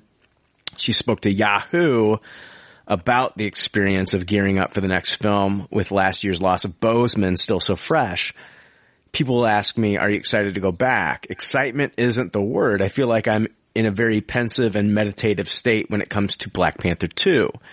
His passing is still extremely raw for me, and I can't even imagine what it will be like to step on set and not have him there. The article goes on to say not only will the cast and crew be dealing with the loss of Boseman, but writer and director Ryan Coogler will also need to contend with a story reason for T'Challa's absence. Marvel has claimed they will not recast T'Challa, despite some fans wanting the character's legacy to continue with a new actor. What isn't yet known is how the story will address T'Challa, but Nyong'o touched on the process. She said, but at the time, we have a leader in Ryan who feels very much like we do, who feels the loss in a very, very real way as well. And his idea, the way which he has reshaped the second movie, is so respectful of the loss we've all experienced as a cast and as a world. So it feels spiritually and emotionally correct to do this. And hopefully, what I do look forward to is getting back together and honoring what he started with us and holding his light through it. Because he left us a lot of light that we're still going to be bathing in. I know that for sure. And those were Lupita Nyong'o's thoughts on this. She says it's going to be very respectful. And we've got to wait 2 years as fans of this franchise to find out exactly what Ryan Coogler has in store for us for Black Panther 2. The movie comes out July 8th, 2022. And that first movie, it meant it meant a lot to me, but like there's a whole group of people where, and I'm talking about black people, where like this character in this movie and the way that Marvel and Feige and Chadwick Boseman and everybody that was involved like handled this movie with a predominantly black cast. And this was still like early on, like we like, you know, like I and it's crazy to think like Jake, like it's like that movie comes out. Was it 2018? Was it 2018 or 2019? 2019, I think. I'm looking it up. That we hadn't seen like a movie like 18. 2018, like we hadn't seen a movie like this with like a predominantly black cast with a superhero. We'd never seen anything like this before. How long it took to get something like this, and then for it to be such a huge hit. Like, this is a movie, Jake, I saw in the theater 5 times. I saw it 5 times in the theater. I loved this movie so much. But like, you know, like this movie was made for, this movie was not just made for like, you know, comic book fans. Like, this movie was made for black fans that have been wanting someone that represents them on the screen for fucking years, and they finally get it, man. And what's so hard about this is that we as fans, we didn't know what Chadwick Boseman and his family were going through this whole time. And then we all just got hit with like this huge loss of Chadwick Boseman. And, man, and I hate to bring it down to like a level of like just fans, cause like it's so much bigger than that. Like we lost, like there's like his family lost him, and that's super personal. But man, he meant so much to so many different people. And it does feel like that light has gone out. It feels like that. We can pay respect to that in this next movie, but I don't, for as much as I hope that this next movie is great, man, I can't sit here and be like, I don't know if they're ever going to be able to. Jake, can we really say that we're ever going to fucking, you can't replace this guy. I'm not going to sit here and bullshit anybody. You know what I mean? No. It was perfect casting. It made even more apparent once we saw the movie. It's no matter who they pick to take the mantle, it's never going to completely put a Band-Aid on just the charisma and the performance of Chadwick. I hate to be a fucking downer, and it's like, and you know what? Like, you've got people that are starting petitions on change.org to have somebody else play T'Challa. And I don't think that wouldn't fix it either. I don't think that there's anybody that you can get in there. I don't know, man. I really. No, I think they made the right decision. Until we reboot the whole MCU, I don't think we should have someone else playing T'Challa. Yeah, I agree with that. You know, this is one of those cases where I think it's rare, but maybe the comics don't show you the way forward. I mean, I'll just give you an example. And this isn't like, let's pretend we're screenwriters, but how do you work your way out of this? The most appropriate way to do it might be to say that T'Challa died of cancer off screen, and to show us how that loss feels to the cast.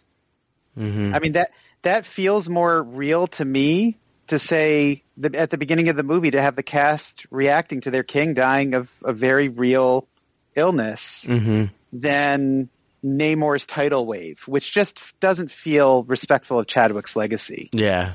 I mean, start the movie with Shuri and Okoye and, Angela Bassett's character, whom I don't remember her name, unfortunately, but show us them mourn their king in the very real loss. And to me, that feels so respectful of what Chadwick gave us. And it's okay for the movie to really lean into the emptiness and for the story to really be about that. Yeah. I think that's really, maybe this is just, you start from scratch, you rewrite the whole story.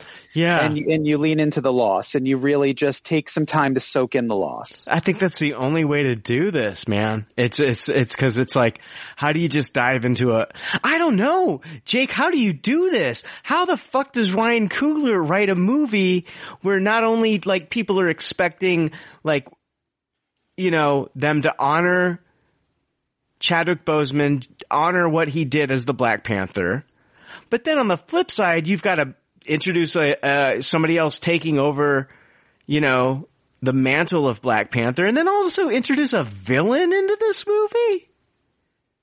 Yeah, it's such a task. I like what Greg's saying, but like, how do you make that movie?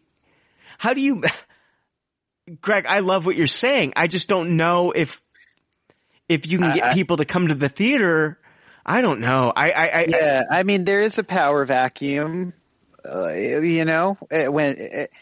that might be what the movie's about. What would the real world response be if the most technically advanced nation on Earth that just came out of the shadows and was instrumental in stopping an alien invasion lost its king unexpectedly? Mm-hmm. Massive power vacuum. You'd have good and bad players trying to take advantage of the situation. I don't know. Maybe that's.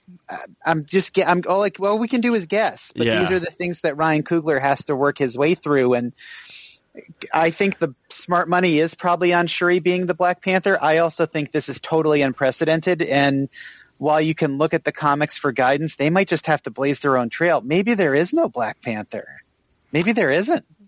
Maybe it's just the cast, and Black Panther 3 is Wakanda triumphant or something. Who knows? I don't know. But if I had to, right now, gun to the head, you're telling me like who's going to take over the mantle, I would go with Denai Guerrera, Okoye. I think she's more ready from a story sense than Shuri is. She feels like a better, more logical choice. Man, she was a badass as Michonne.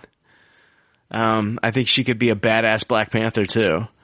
I buy her as Black Panther. I still just kind of see Shuri as like, she was kind of like the tech sidekick, in this kind of, in that first movie. Maybe she was like Q almost. Yeah. James Bond. Yeah. Yeah. I mean, as far, like, if you're going to give me like a Black Panther warrior, and give me somebody with a warrior vibe, that's who I would go with, would be Okoye, who's like, the leader of the Dora Milaje. That's who I would go with for now. Yeah. And there's historical precedent to, young monarchs having kind of like that steward, for lack, I don't know what the right word is, but that older figure who is there. I could see a couple movies of Denai Guerrera being Black Panther as Shuri learns how to become queen, but not queen and Black Panther at the same time.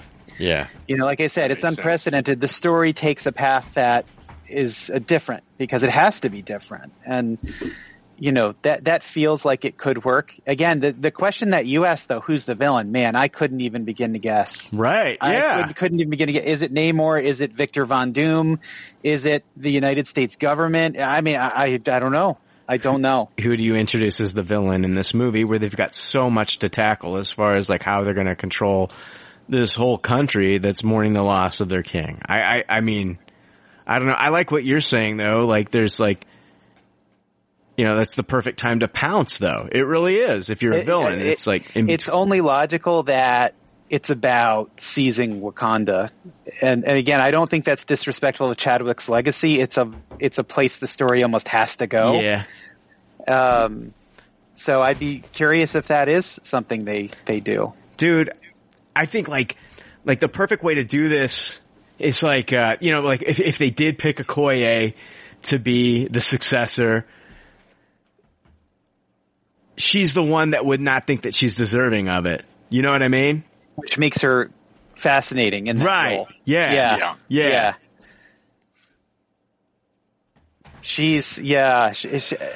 I'd love to see her. And I think I've always been a fan of Denai Guerrera. I still remember one of my favorite episodes of The Walking Dead. There was an episode where somebody puts a baby in Michonne's arms. And at that point, we don't know that for sure that Michonne has lost a child in the TV canon. We don't know that. But the way she reacted when she held that baby told us all we needed to know. I think Denai Guerrera is amazing. I think she's really wonderful. And I'd love to see her headline a Marvel film. Maybe the movie is just about like, just this emotional movie about like who is going to be taking Wakanda into the next, going forward. Who's going to be taking over the mantle? Maybe they can make that just like an interesting movie. Maybe we don't have to have like a villain in this movie. Maybe we don't have to have that in this movie. Yeah, that would be a very unique Marvel movie, but I agree. There's so much ground to cover even without dealing with the villain that it definitely could be done. I would love to see a conversation between whoever the new Black Panther is and Sam Wilson about complicated legacies. Yeah. I mean, that's something that's got to happen, whether it's in this film or another, just about what it's like to, and I think for Sam, his whole point at the end of I'll call it Captain America and the Winter Soldier was, it's not about living up to a legacy, it's about making your own, right? Yeah. But I think that's, there's some interesting character meat that we've got to explore there. I still haven't been able to bring myself to watch the Black Panther movie again. I still haven't been able to bring myself to watch it. I've watched Chadwick Boseman, after his passing. I've watched him in, the Netflix movie he did, Ma Rainey's Black Bottom, and, that was tough. But man, I'm glad I watched it, man. He was fucking amazing in that movie. I don't know if you guys have seen it, but man, he was fucking incredible. And I do think that he should have, won the Oscar for that. I watched The Father as well, and fucking, Hopkins was amazing in that movie. But, I think Boseman should have won. Yeah, that was such a weird way to end the Oscars, to not do Best Picture last, and then to kind of have that big disappointment at the end like that. Everybody thought that that's what they were doing, setting it up for Boseman to win, and it didn't happen. So yeah, and like the one guy that wasn't even there won. Yeah. So that was kind of odd. I'm sorry, Brian. I was going to say the one thing that really scares me, and I know this is still Disney, but it's very different talent. This is Kevin Feige, Ryan Coogler, etc. They told us they were going to be respectful of Carrie Fisher. I don't know that they were. They were not. I'm just going to say it. I don't think they reused footage out of context that felt not entirely. It felt creepy. It could have been worse, but it didn't feel good. And I just hope that they learned from that. Yeah, I mean, but they had the blessing of the family too. Billy Lord and Carrie Fisher's son and all that stuff. But yeah, it didn't work. Didn't work. It did not work. The intent might have been honorable, but the execution just didn't work. Yeah. Hopefully, I mean, I guess we got to trust Ryan Coogler to do the right thing here, right? Yeah, I think Ryan Coogler knows the pressure he's under and knows the job he has to do, and so I think he's going to be able to handle it. Yeah. He's no hack. Yeah. Oh, God. He's the best person alive to have to deal with this. I would be a lot more scared if it was a whole new creative team coming in here. Yeah. Do you think he'll be back for a third Black Panther movie?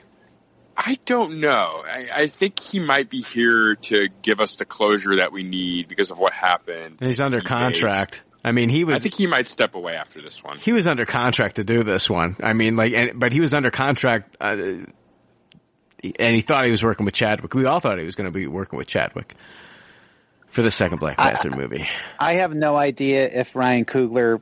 I think Ryan Coogler should do whatever Ryan Coogler wants to do after this movie. However, if I'm Disney, give us a great Black Panther 2, and then we're going to give you a Star Wars trilogy and do whatever the hell you want to do with it. I hope it's a great Black Panther 2. I really do. I just feel like I'm going to go in that movie and cry the entire fucking time. I feel like we need to cry. We need to have a good cry in the first 30 minutes of that movie. Oh, I think that'll be easy to do. Yeah. I mean, I think the beginning of Endgame was very dour. Mm-hmm. Probably the first 40 minutes of that movie.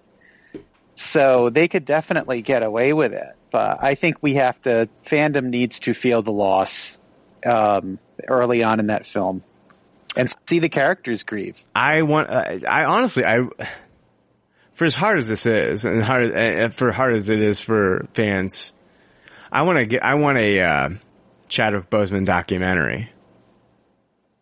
I want a documentary that honors him. Not just, he's great in Black Panther, but I want a documentary that honors the life of the man. Yeah, I think that's well deserved too, and I think that'll happen. I hope so. I really do. I really do. It's going to be hard, man. It's like it's fucking hard. I still can't believe it. I still can't believe that we lost him. It's almost surreal because it's like you watch those movies and he's just so like his performance is amazing. He feels like he's just so full of life and he's got so much to give as an actor, and it feels like this was like really cut short. It's like Heath Ledger all over again. But like, yeah, it's fucked up.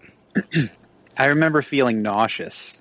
I'd never felt nauseous hearing about a celebrity pass before, and I felt sick. Yeah. It was just devastating. Yeah. Yeah. So, well,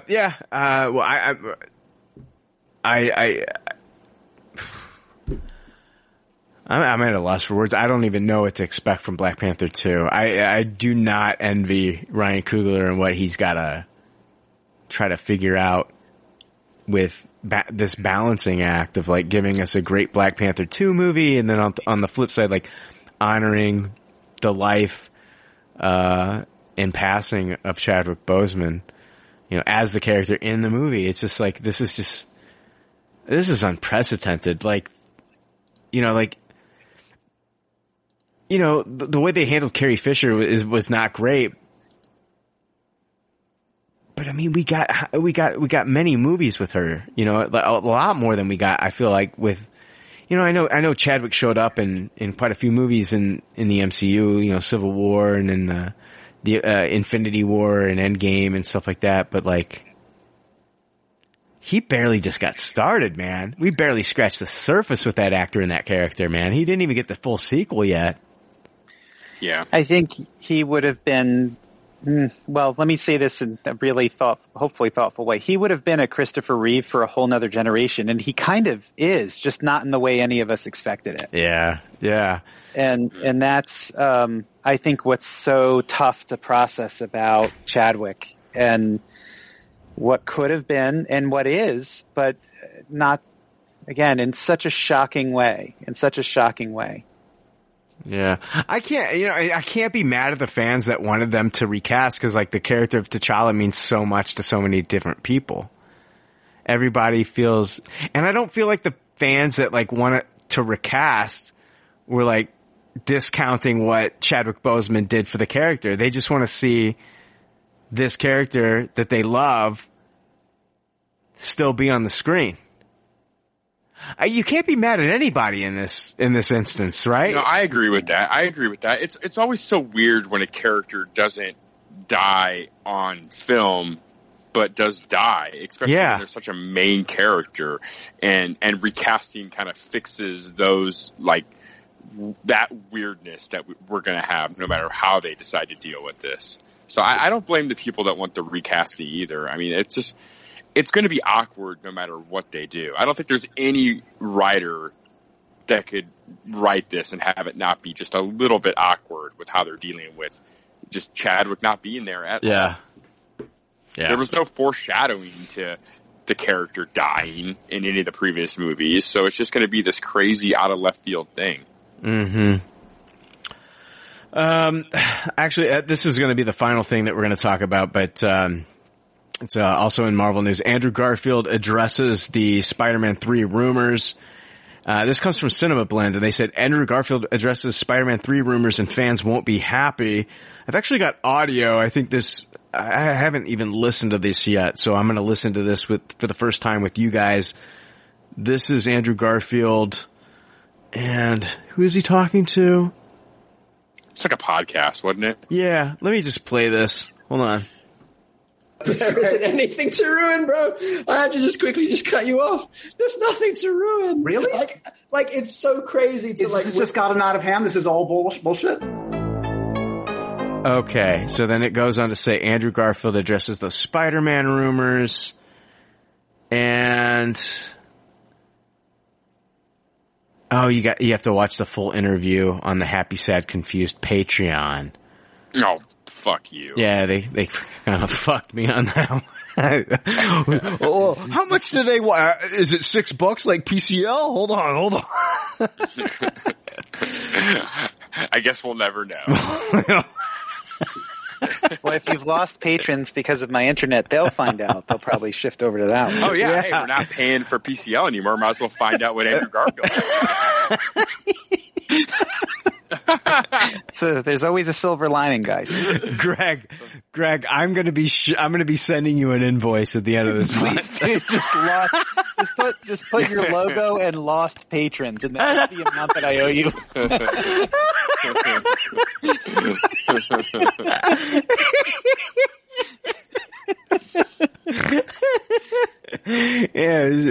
Oh man. Hold on. Here's a quote. There's nothing to ruin. Listen, I can't speak for anything else but for myself. Like, they might be doing something, but I ain't got a call. I did not get a call. Listen, I would have gotten a call by now. That's all I'm saying. And that's the quote there by Andrew Garfield. I think he's full of shit. I think he's full of shit, too. And is this one of those like, oh, they didn't call me, but they called my agent? Or he could just flat out be lying. I don't know if anyone's beyond lying these days just to keep a good secret. We've seen this before. Listen, they haven't officially announced any of these characters from the previous movies returning. Wow. So they sure as fuck wouldn't. I mean, the Alfred Molina thing wasn't really. It's not an official announcement, but Alfred Molina fucking confirmed that he's coming back. For sure. I'm not saying that that's not true, but there's been the way they've handled it, at least the movie studio, is to not say shit yet, which means he's not allowed to say shit yet. So when asked about it, he's got to be silent. So I don't think this disproves anything. No, I'm with you. Yeah. I'm with you. I think he's fucking full of shit. Yeah. I just hope that Toby and I hope that the whole gag of the movie is they just rag on Andrew Garfield for being the shittiest Spider-Man and that he's just so over the top and unbearable. That would be the greatest sort of running gag ever. What do you think, Jake? You looking forward to that? I would rather the movie redeem Andrew Garfield. I don't want him to be like the toilet seat for all the different Spider-Man. I get what you're saying, and listen, I've done my fair share of ragging on Andrew Garfield. So much that he unfollowed our podcast on Facebook, Jake.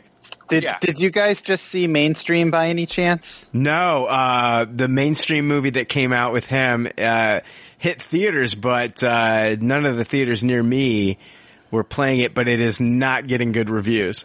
If you loved him as Spider-Man, you're really going to love him in Mainstream. Let me just tell you. Oof, that's a manic performance if there ever was one. Oh, where did you see it?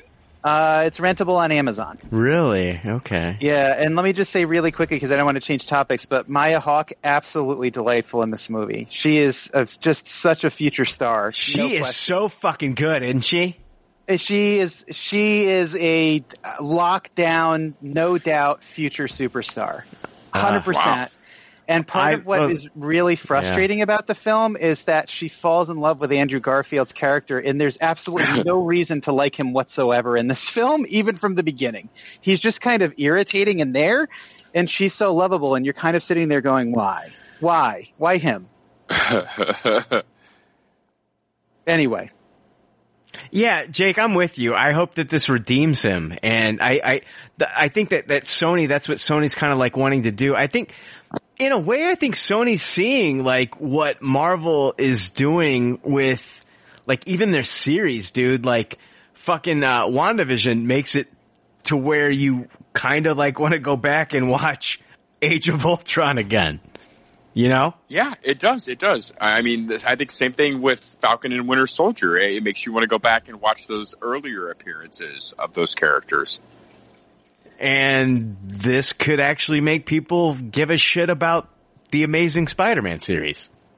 Yeah, which Sony still wants to continue to sell copies of. It's not like they're not selling that on iTunes anymore. I think the ultimate goal would be to bring it all together and let them have one giant Spider-Man box set that seems necessary. It's necessary that you watch these 3 Sam Raimi movies. It's necessary that you watch these other 2, Andrew Garfield movies. Yeah. Not just they don't want to be known for just what they did with the MCU. I think it's better for business to have all of it matter. Yeah. I agree. And I'll say it again. Like, what I always thought would be kind of interesting is like the fact that like in this last movie, with Tom Holland's Peter Parker, is the fact that people think he's like this killer, this cold-blooded killer. And I always thought it would be kind of interesting if you introduce these two other, Spider-Men into the universe, older, aged, I guess more seasoned Spider-Men into this universe, and they end up sending Tom Holland into like the Sonyverse, and Tobey Maguire is the one that sticks around to handle all the bullshit going on in the MCU. I don't know. That would be wild, but I like where you're coming from with that. Yeah. As long as they don't put Tom Holland in a Philip Phillips montage, because I can't handle another one of those. Oh, no. We'll see. We'll see what happens with these movies. I'm definitely calling bullshit on Andrew Garfield in these comments. Yeah, he's just better than like a Tom Holland or a Mark Ruffalo at holding the secret, I think, is all that's going on here. Yeah, I think he's good at holding the secret too, because nobody's fucking signed up for Happy Sad Confused Podcast's Patreon. I bet they have a bigger Patreon than us, though. I promise you they do. Oh, 100%. Andrew Garfield is a guest for fucking thing. I know. We could have got him if you didn't piss him off, Jake. I know. I'm proud of that. I'm not going to be upset about that. My shining moments. He used to follow us on Facebook, Jake, and then you pissed him off. Yeah, I mean, he'll get over it. No, he won't. Get out of here. He will not. What is it? I'm going to their Patreon. If he's ever at a con we go to, I'm going to get my picture with Andrew Garfield. Yeah, are you going to be like, I'm Jake for PCL, and I'm going to be recording that shit when he punches you in the face. Oh, that'll be awesome. He smacks you in the head with a skateboard. I will love it. It hits me with a basketball from half court. If you do that, Jake, afterwards, I'm going to walk you right over to Rob Liefeld to have you get one with him too. We're just going to go one and then the other. I don't owe Rob Liefeld anything. Fuck that guy. I'm done. I'm done. Craig, you got a lot better at the end there. Still some guffaws, but it was way better. Oh, I'm glad. I didn't know if my audio was cutting out or not, but I just had to kind of pretend it wasn't. Say, That's guys, the way you got to do it. Thanks for letting me come ruin the podcast. It's always a pleasure, Anytime. Oh, good. Oh, my God. Tell me when you move and we'll have you back. Yeah, well, maybe I'll get an apartment or something. Who knows? What does that mean? I love it. Like, just rent out an apartment separate for only when you record PCL. In another state. How long do you think I can sit in a Panera Bread before they ask me to leave? Can I podcast there for 6 hours? This guy's over here talking about his ball sack getting bitten. Yeah, he's talking about getting his with dick stuff like in the first 5 minutes. I don't think long. This guy keeps talking about his dick getting bit by a chihuahua. Yeah, but he is eating that fucking that broccoli soup that they have in that fucking. Yeah, I was gonna say I'd be on my 4th bread bowl of soup. Your bread bowl 5 because I probably have to buy food to stay in there. That was Panera bread bowls, man. That's good shit. Who's the glutton that thought of that? They're like, who's the fucking glutton that thought of a bread bowl? Who's that fucking piece of shit? I used to eat the whole bowl though. Yeah, they're like, oh, you like soup? Have you ever thought about eating the bowl? You know what my favorite part of the bread bowl is? You know that cylinder that comes out of the top? I like to rip just the soft bread out of that cylinder and eat that, and then the top, like the top cap of the loaf, it's like a little scoop, and then you can start scooping the soup out in that and eat that. You're psychotic. Yeah. I'm not. That's the way you eat it. Like, I can't wait for the Handy Greg. How do you eat a Reese's commercial? Well, this is not a shameless self-promotion, but my latest episode just dropped today, and it's I wall mount a 32-inch HD TV in the kitchen for my wife. So yeah, how do people listen to you without internet issues? Yeah, so I do have a YouTube channel called Amazing Home Projects with Handy Greg. And, it's just what it sounds like. I do home repairs, things like that. But what's a little different about my channel is I don't actually know how to do any of this stuff. So you get to watch me kind of work my way through that. There you go. Check it out, everybody. And Greg's videos are hilarious. Well worth the watch. They're very funny. They're very good. They're very good. And you don't sound like a robot. So yeah. Thankfully not. Always a plus.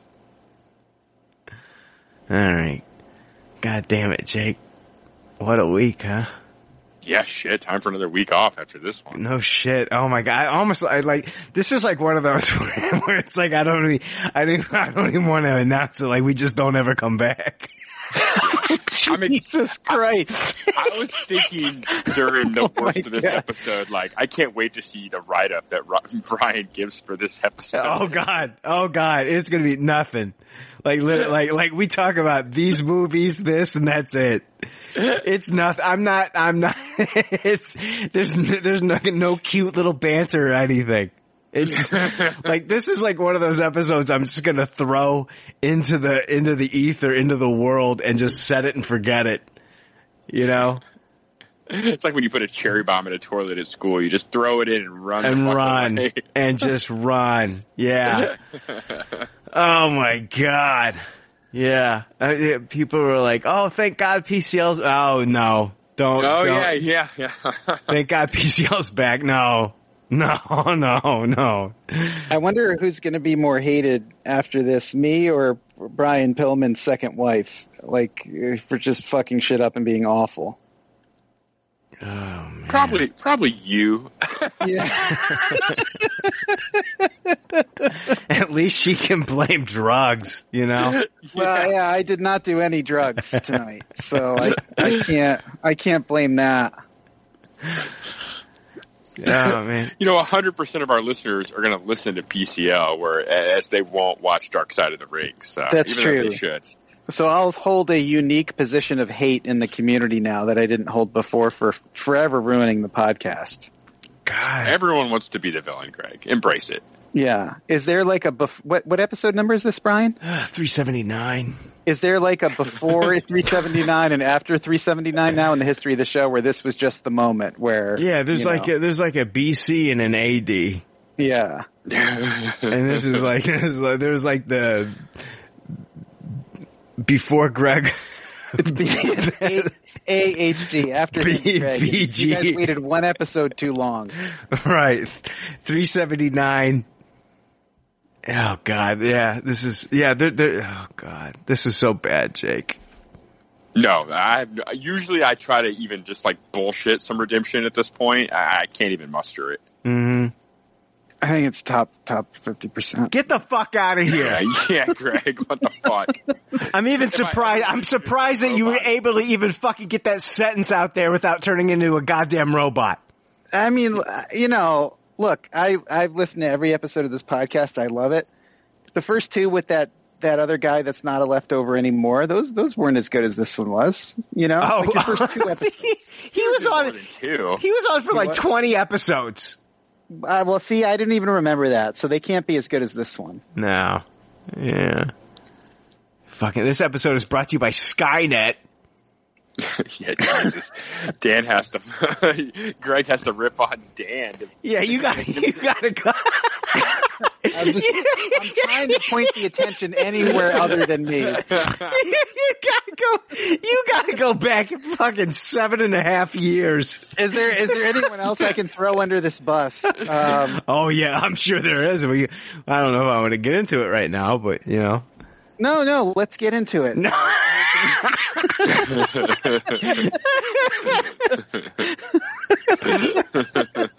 Let me think. There was the one girl who kind of freaked out on that one episode, and then that's a legendary episode. That's like top 25%. Yeah, at least she had a good internet connection. Yeah. That was the "You're Done, JJ" episode, right? Yeah. Are you trying to even come close to comparing this to that? Well, no, I didn't. I sort of was seeing it in a different light. If you were the host on that episode, it would have been like, you're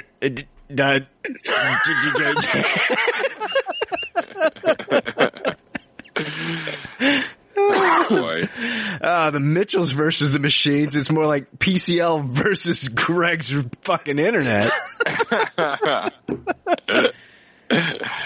Boy, and I tossed that. Oh, man. All right. Greg, thank you so much for sort of joining us this week. Yeah, I tried really hard. And the fucked up thing, Jake, is and the fucked up thing is like Greg feels really bad and he had no control over it.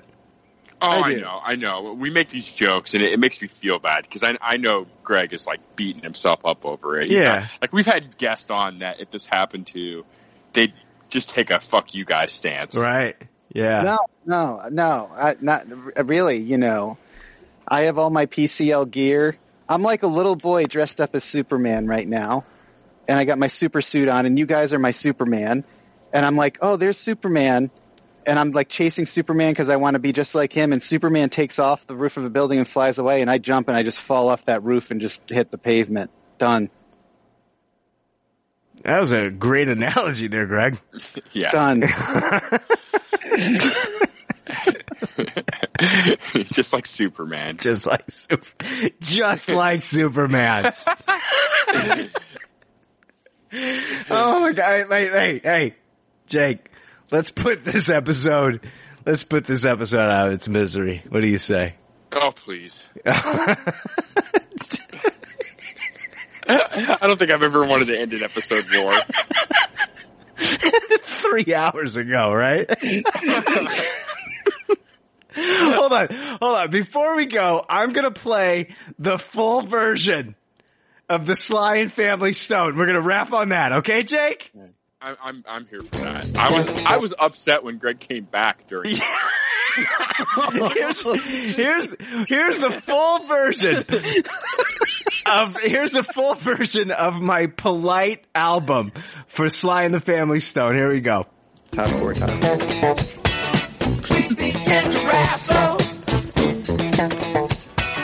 I was on the top. Thank you for letting me be myself again. You're welcome. So stupid.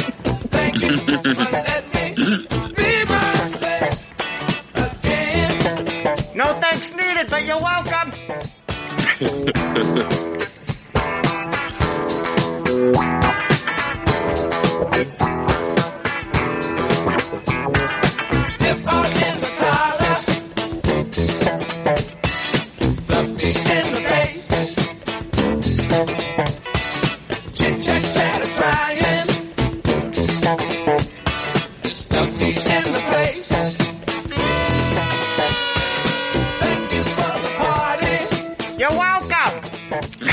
But I could never stay. Many things on my mind. Words in the way. Thank you for letting me be myself again. You're welcome. Thank you for letting me be myself again. It's my pleasure.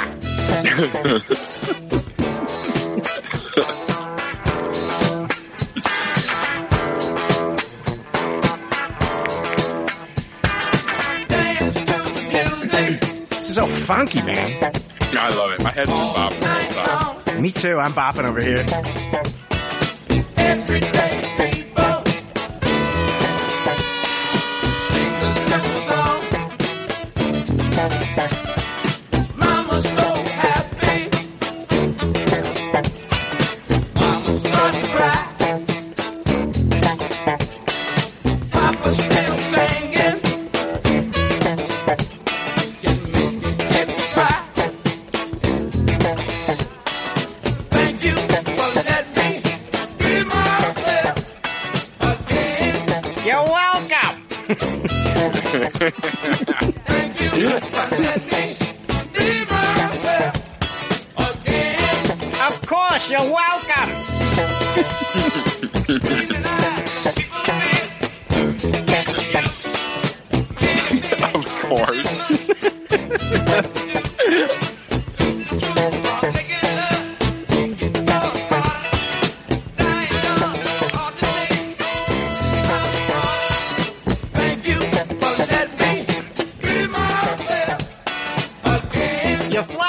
but thank you and you're welcome. It sounds a little like Peter Griffin, doesn't it? You're welcome. Thank you for letting me be myself again. We're still doing this. You're welcome. Thank you for letting me be myself again. It's probably gone on too long now. Not funny anymore. You're welcome. Thank you for letting me be myself again. The show has really jumped the shark, hasn't it? Little did you know. You're welcome, you're welcome. Yeah, we get it. Thank you for letting me be myself again. They say that a lot, don't they? Thank you for letting me. I'm 43 years old. What the fuck is wrong with me? Need a freelancer? Thanks for listening to Pop Culture Leftovers. Congratulations. I don't know how you did it. I couldn't do it. You people need a t-shirt saying, I just listened to 2 hours of nonsensical crap. Anyway, if you'd like to reach the Pop Culture Leftovers cast, you can email them at comments@popcultureleftovers.com. You can also follow them on Twitter at PC Leftovers or like their Facebook page. They'd love to hear from you. They're all pretty sad and lonely. One of them is homeless, but I didn't say that. There's already like 7 million podcasts talking about pop culture and all that. Makes us happy like shooting at a womp rat, but it's all been done before. We don't want to be a copycat. We're the leftovers picking up the scraps dropped by the cool kids. It's a trap. Gonna toss it, gonna taste it, do we love it? Hey, let's face it, can't erase it, let's embrace the Tupperware party. Subculture spill over like a vulture, carry over, counterculture, pushover, pop culture, leftover. And with the uncool kids, what's to say's already been said, leftover. Pretty sure that the only talent is the band that's singing this, pop culture leftovers. Podcasts that are original and good have already been done before, so we should separate the wheat from the chaff, and we're the chaff, the crap, even though we're the shit. Woo! We're the leftovers picking up the scraps dropped by the cool kids. It's a trap. Gonna toss it, gonna taste it, do we love it? Hey, let's face it, can't erase it, let's embrace the Tupperware party. Subculture spill over like a vulture, carry over, counterculture, pushover, pop culture, leftover. And with the uncool kids, what's to say's already been said, leftover. Pretty sure that the only talent is the band that's singing this, pop culture leftovers. Pop culture leftovers. Toss it, gonna taste it, do we love it? Hey, let's face it, can't erase it, let's embrace the Tupperware party. Subculture spill over like a vulture, carry over, counterculture, pushover, pop culture, leftover. And with the uncool kids, what's to say's already been said, leftover. Pretty sure that the only talent is the band that's singing this, pop culture leftovers.